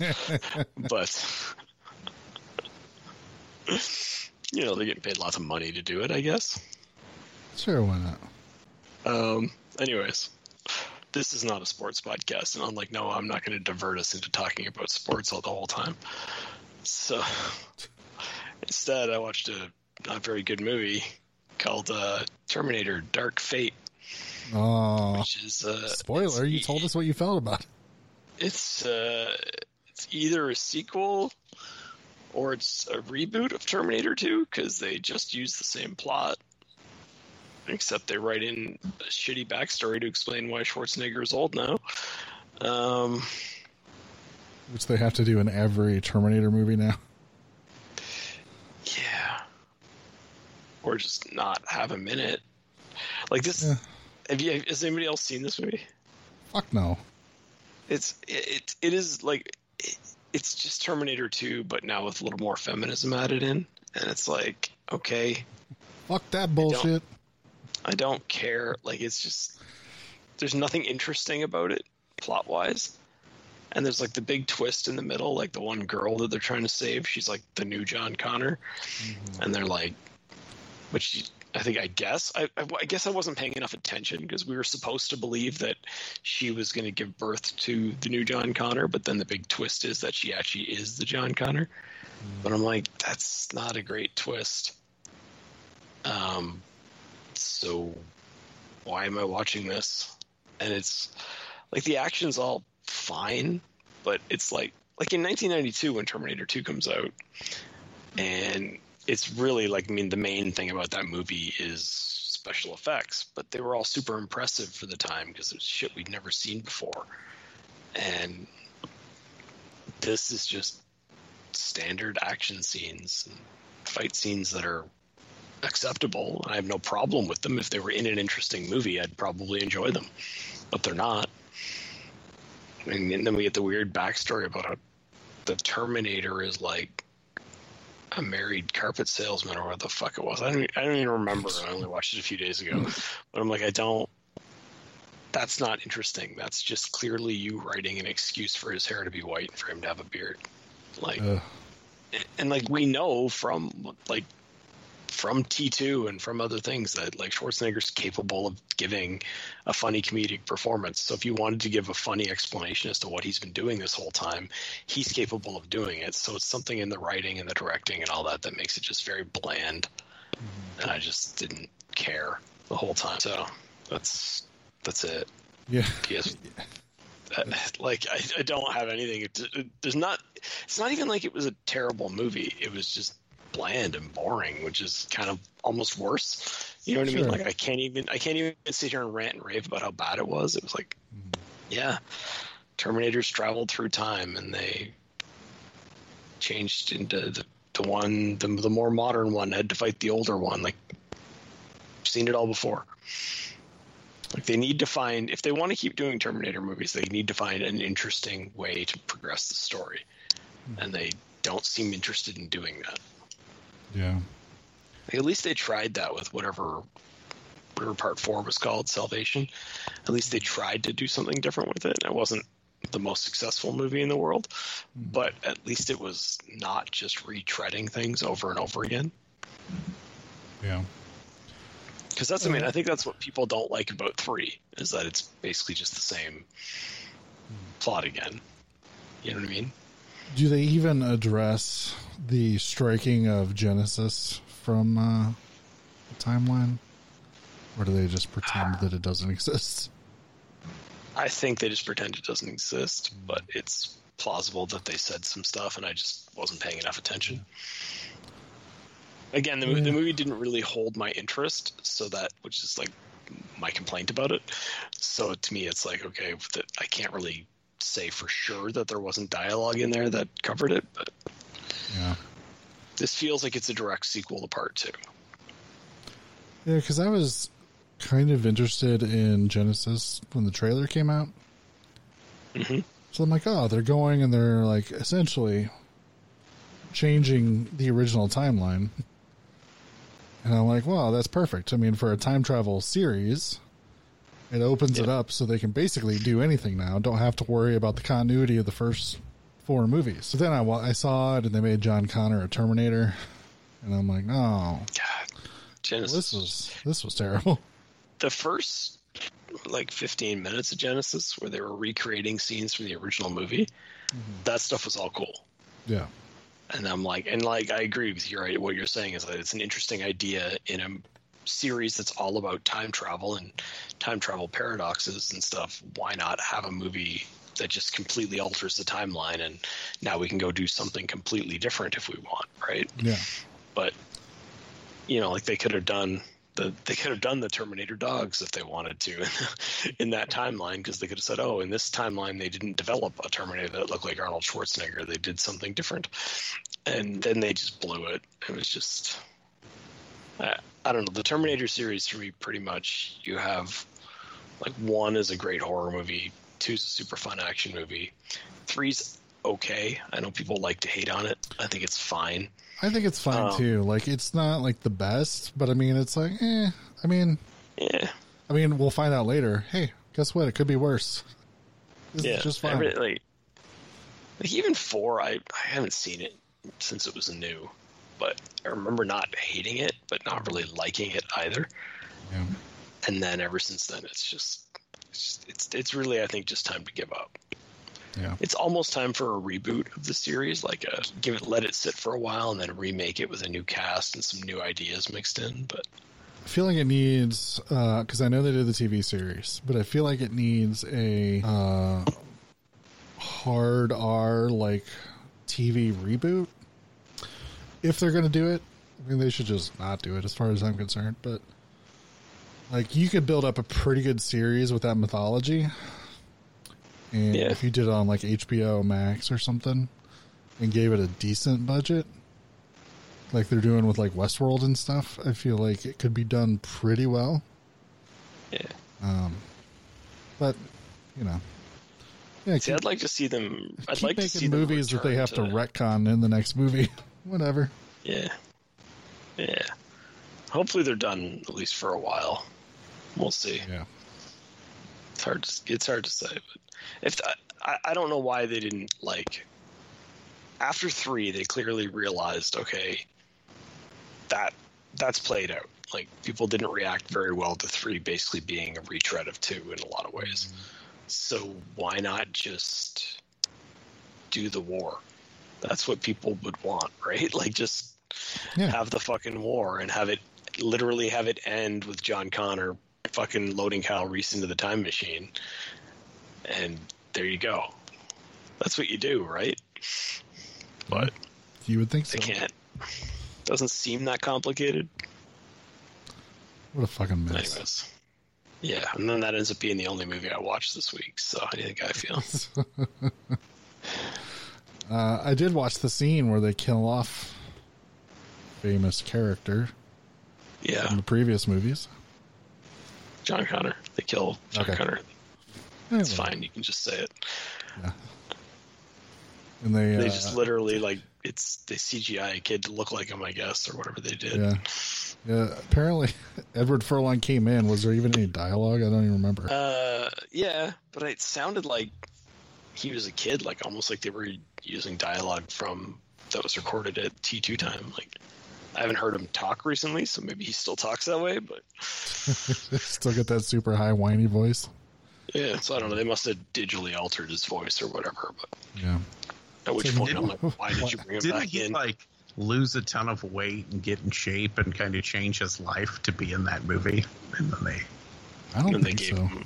And then they just had him do that. I don't even know if, like, it can't have been him physically on screen. No. I don't know. Like, don't get me wrong, the digital effects are pretty amazing. Yeah. But it's like, the thing is, like, in like a post-Marvel world where we've seen these movies that do like what Endgame did, it's like you can't just have a movie that's about visual effects come out now. Sorry, like that's just you're not going to be able to. I can't say that. I shouldn't say you're not going to ever be able to top it. Maybe one day someone will, but right now it's like you've got to have something else to offer. And that comes with story and character and all that kind of stuff. And if all you've got is the special effects and the interesting fight scenes, it's like, it's not enough. Which is ironically, like when you look at something like the John Wick series, they're like, with all this going on, they're like, you know what still works is actual people just actually fighting. Like, that's what will still hold our attention, is get rid of all the special effects, because that stands out now when they do that, right? Yeah. I was going to say, it's almost more impressive now for people to be like, yeah, you thought that was all CGI? That was real, motherfucker. Yeah. Apparently that Tom Cruise Mummy movie, that's one of the things, is like it was so poorly made that there are scenes that appear to be CGI, but they actually did them. So they're like actually blowing up a building, and they're like, it just looks like crappy CGI. And it's like, no, we actually blew up a building to get that shot that you think looks like crappy CGI. I haven't seen the movie, so I shouldn't comment much, but it's just one of those things I heard, and I think that's hilarious. I think Universal needs to sell the Universal monsters. Well, I mean, they need to stop. They need to remember that the Universal monsters belong in horror movies, not action movies. Once they figure that out, I think they'll be all right. They've become like abusive parents. I feel like at this point they're just torturing their children.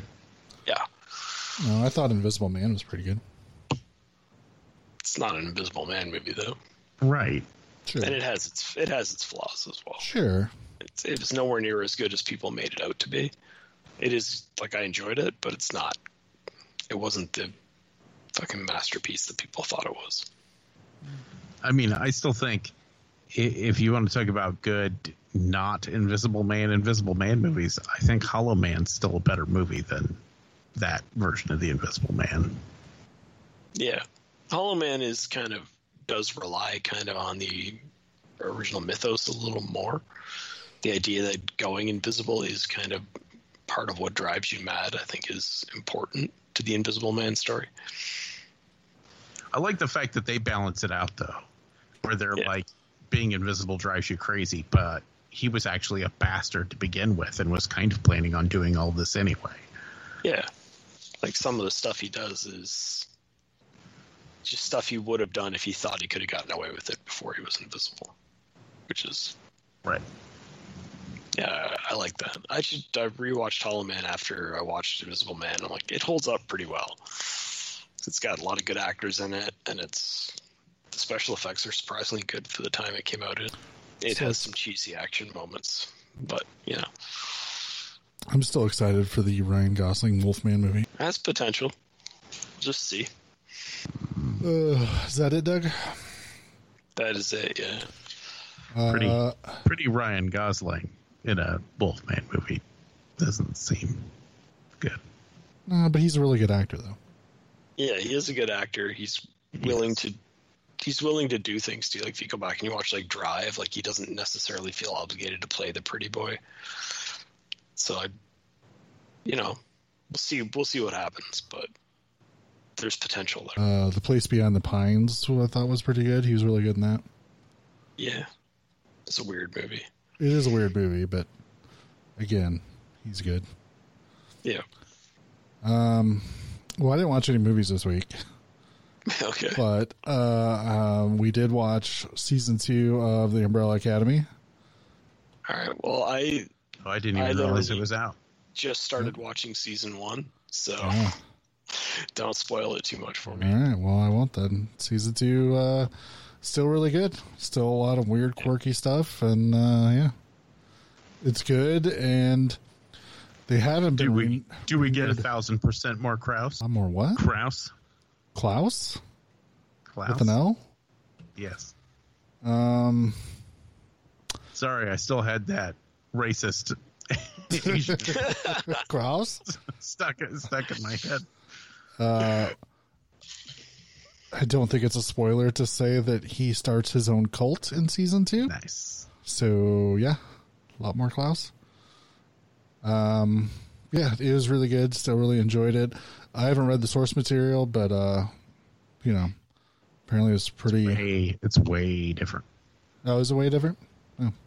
Way different. Like, there you go. The spirit's the same, but, like, they change. There's so much that's different that, like, it's hard to compare them. But the show's so good, it doesn't matter. Yeah, for sure. If that makes sense. Yep, it's Doug's just getting into season 1. I guess I won't talk too much about season 2, but it's still really good. Really enjoyed it. You can if you want, because I made it for season. Because there's a big thing that happens at the end of the first season that pretty much sets up the entire second season. You really can't talk about the second season without spoiling it. So, I don't know. Go ahead. You can spoil it if you feel it's necessary. It's not a big deal. That's all right. But yeah, it's really good. Really enjoyed it. It sets up a season 3, even though they haven't been picked up yet. But since it was number 1 on Netflix last week, I'm going to assume Netflix is going to be smart enough to renew it for another season. Yeah, so I'm excited. I'm excited to check it out. Then the other TV thing is we finished this week the Swamp Thing TV show. Which is pretty good. I mean, it's got its own flaws or whatever, and I think some of those flaws are... The one from the 90s? I'm assuming you're talking about the one from the 90s. How dare you? No, the new one. It was canceled before a second episode even aired. I know. And I think that's part of the problem, knowing that it's canceled. Like, you could see that stuff's happening, and you're like, yeah, but it doesn't really matter. So yeah, but I think out. it's gonna get Stargirled. You know, Stargirl. They said we're just gonna show the one season, and that's it. And then they showed it, and they were like, "Oh shit, people really like it. We better make another season." And I think the same thing will happen for Swamp Thing. Yeah, we'll see. See, I had heard, and I don't know if it's true. Who knows?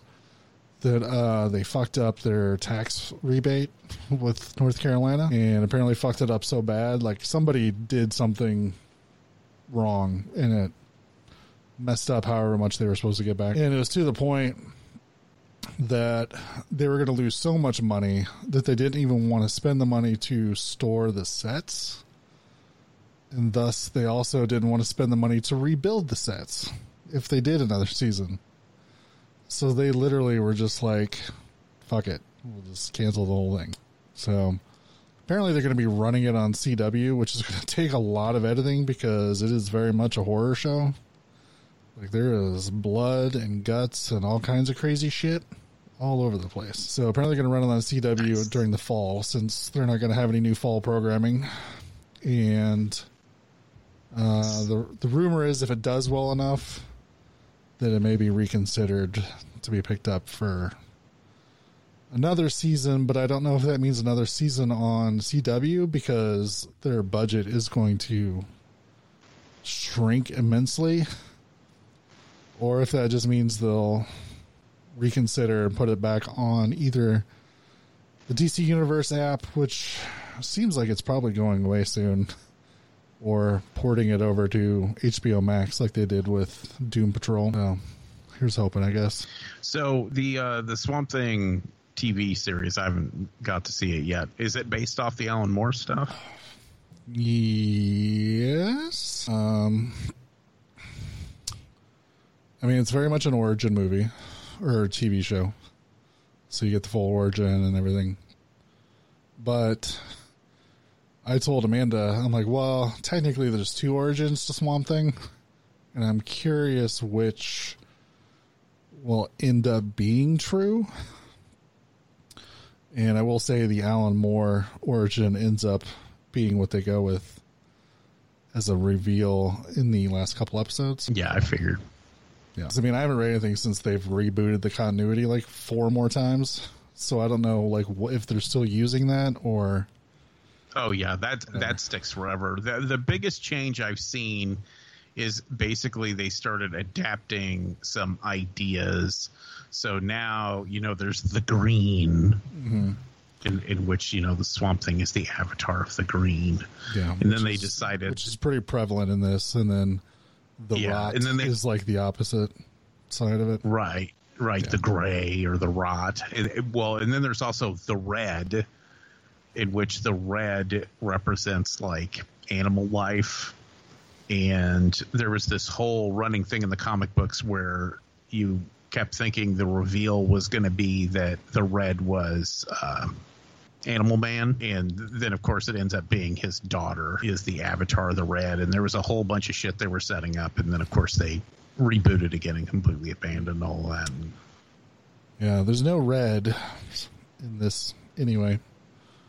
But I will say a character I did not see being tied into Swamp Thing's origin, fucking Blue Devil. He makes an appearance in this series, in this season. No shit. I was just like, what? And at first it's just which fucking version? Well, at first it's just the, hey, I'm a Hollywood stuntman. I was in a movie called Blue Devil, whatever. And then you find out, played by Ian Ziering, by the way, which is a little weird, but whatever. And then turns out he has been cursed with some sort of supernatural element, and he does go full Blue Devil by the end of the season. But once again, which version? Is it the version where he's just like trapped inside of a suit? No, he becomes like an actual like blue devil looking thing and burns bad guys. Yeah, there was like 3 different versions. There was the one where it's like a dude trapped in a devil suit, and then there's another one where he's like a robot.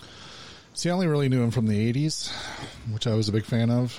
He's got the little trident and stuff. Yeah. Blue Devil was dope. Yeah. So, yeah, some interesting things. Phantom Stranger shows up,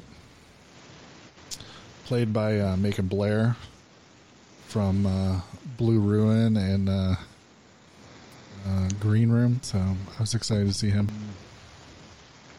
But yeah, so I'm kind of bummed. It just ends in a way where, you know, it ends and Amanda's like, well, isn't that some shit? Here's a brief glimpse of some of the truly fine pictures we've scheduled in the near future. So Noah, why don't you tell us what we're watching next week? So, after watching that terrible movie that I didn't even need to watch, I decided I needed something soothing and weird. So we are going to do Phantom of the Paradise and Shock Treatment.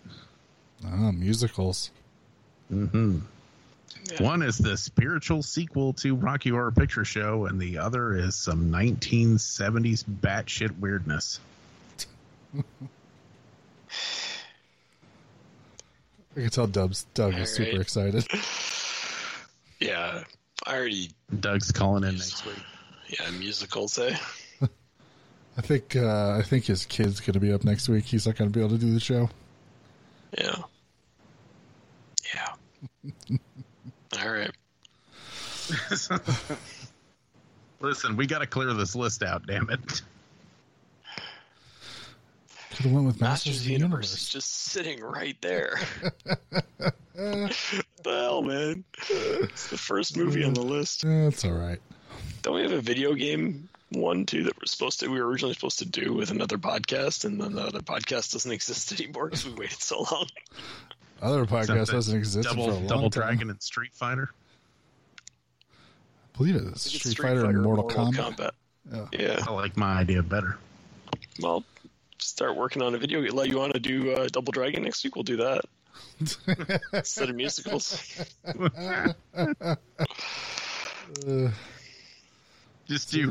just do the worst Jean-Claude Van Damme movies. So we'll do Street Fighter and I don't know. Somebody throw one out. I'm not sure what the next worst one is. I don't know. You'd have to take into account his direct-to-video ones that nobody watched. Yeah, there's a lot. 90s. And we all know it's not Bloodsport because that movie's awesome. Can we do Bloodsport? I already did Bloodsport. Do it again. Maybe we should do Kickboxer. Yes. How is Kickboxer not on the list? Which is basically just Bloodsport with glass boxing gloves. Can we just do every Jean-Claude Van Damme movie? Can we just change this whole podcast? We'll just be the JCVD podcast from now on. Well, we can. On Drunken Zombie, we did Jean-Claude Van Damme for January one time. So if anybody come up with another pun, we could do it for an upcoming month. And even the worst Jean-Claude Van Damme movie is still pretty good. I don't know about that. Although people might not agree with that too much on Street Fighter. I don't know. Street Fighter's not really a Jean-Claude Van Damme movie, though. It's more of a ensemble piece. Which he apparently said he was coked out of his mind when he did that movie. Maybe Street Fighter and Nick Fury, Agent of S.H.I.E.L.D. with David Hasselhoff. Oh, God. I'm working on a plan that could involve that Agent of S.H.I.E.L.D. movie being put on the list with something else. So. 100%. We should be that and maybe the 1990 Captain America movie. There's a whole bunch. You guys know how much I love those old Marvel movies. I think we should do all those. Maybe we should just do a month of old Marvel movies to clear them out. I'm up for whatever. Yeah, well. We got Captain America 2 and Captain America 1990 and all 4 of the Incredible Hulk movies. The Nick Fury movie. It's the 4 Incredible Hulk movies are what was kicking it off for me. I wanted to do a David Banner month where we just did them all and teamed them up with something else. There's the Generation X TV movie.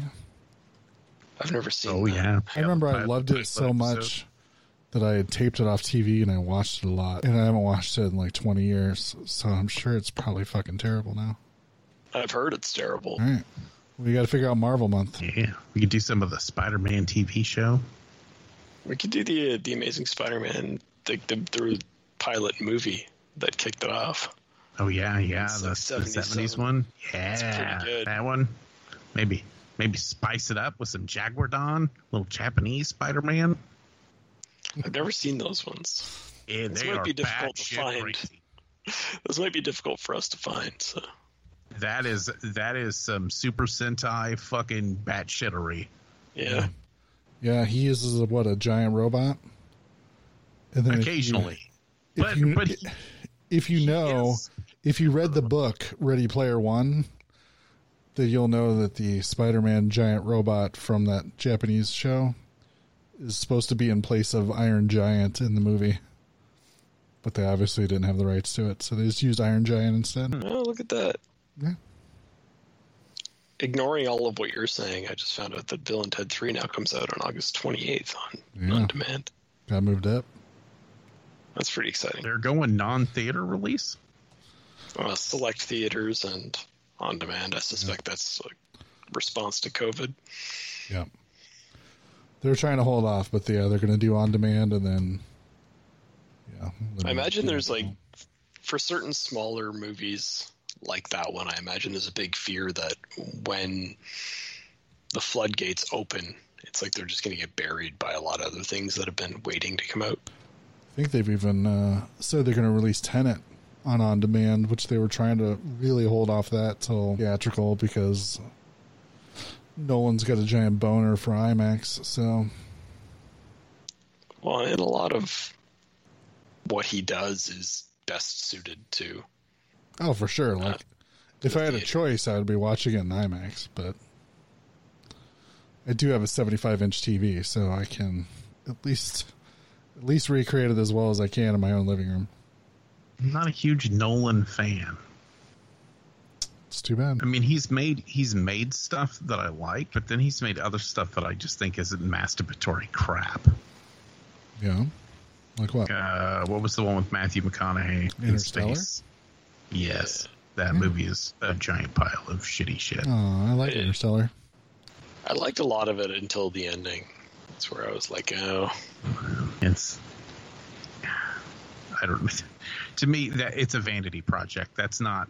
I feel like it doesn't. He wasn't trying to make a movie either as a piece of art or as something for other people to enjoy. He was trying to make a movie that he could be like, oh, look at what I did.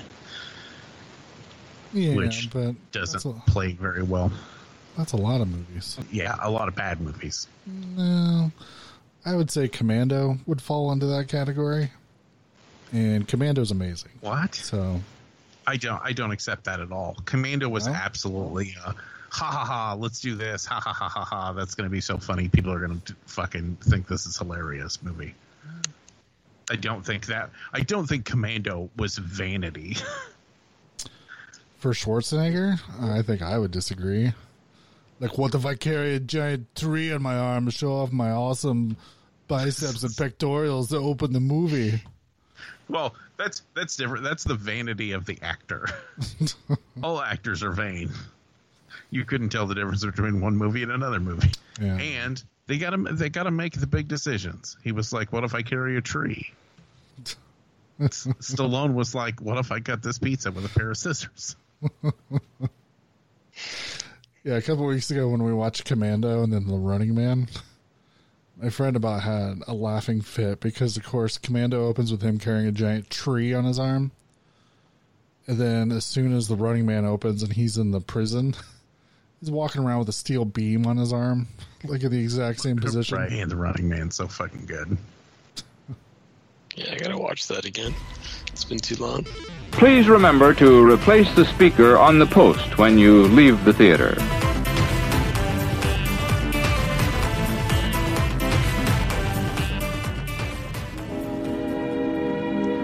And now, folks, it's time to say goodnight. We sincerely appreciate your patronage and hope we've succeeded in bringing you an enjoyable evening of entertainment. Please drive home carefully and come back again soon. Good night.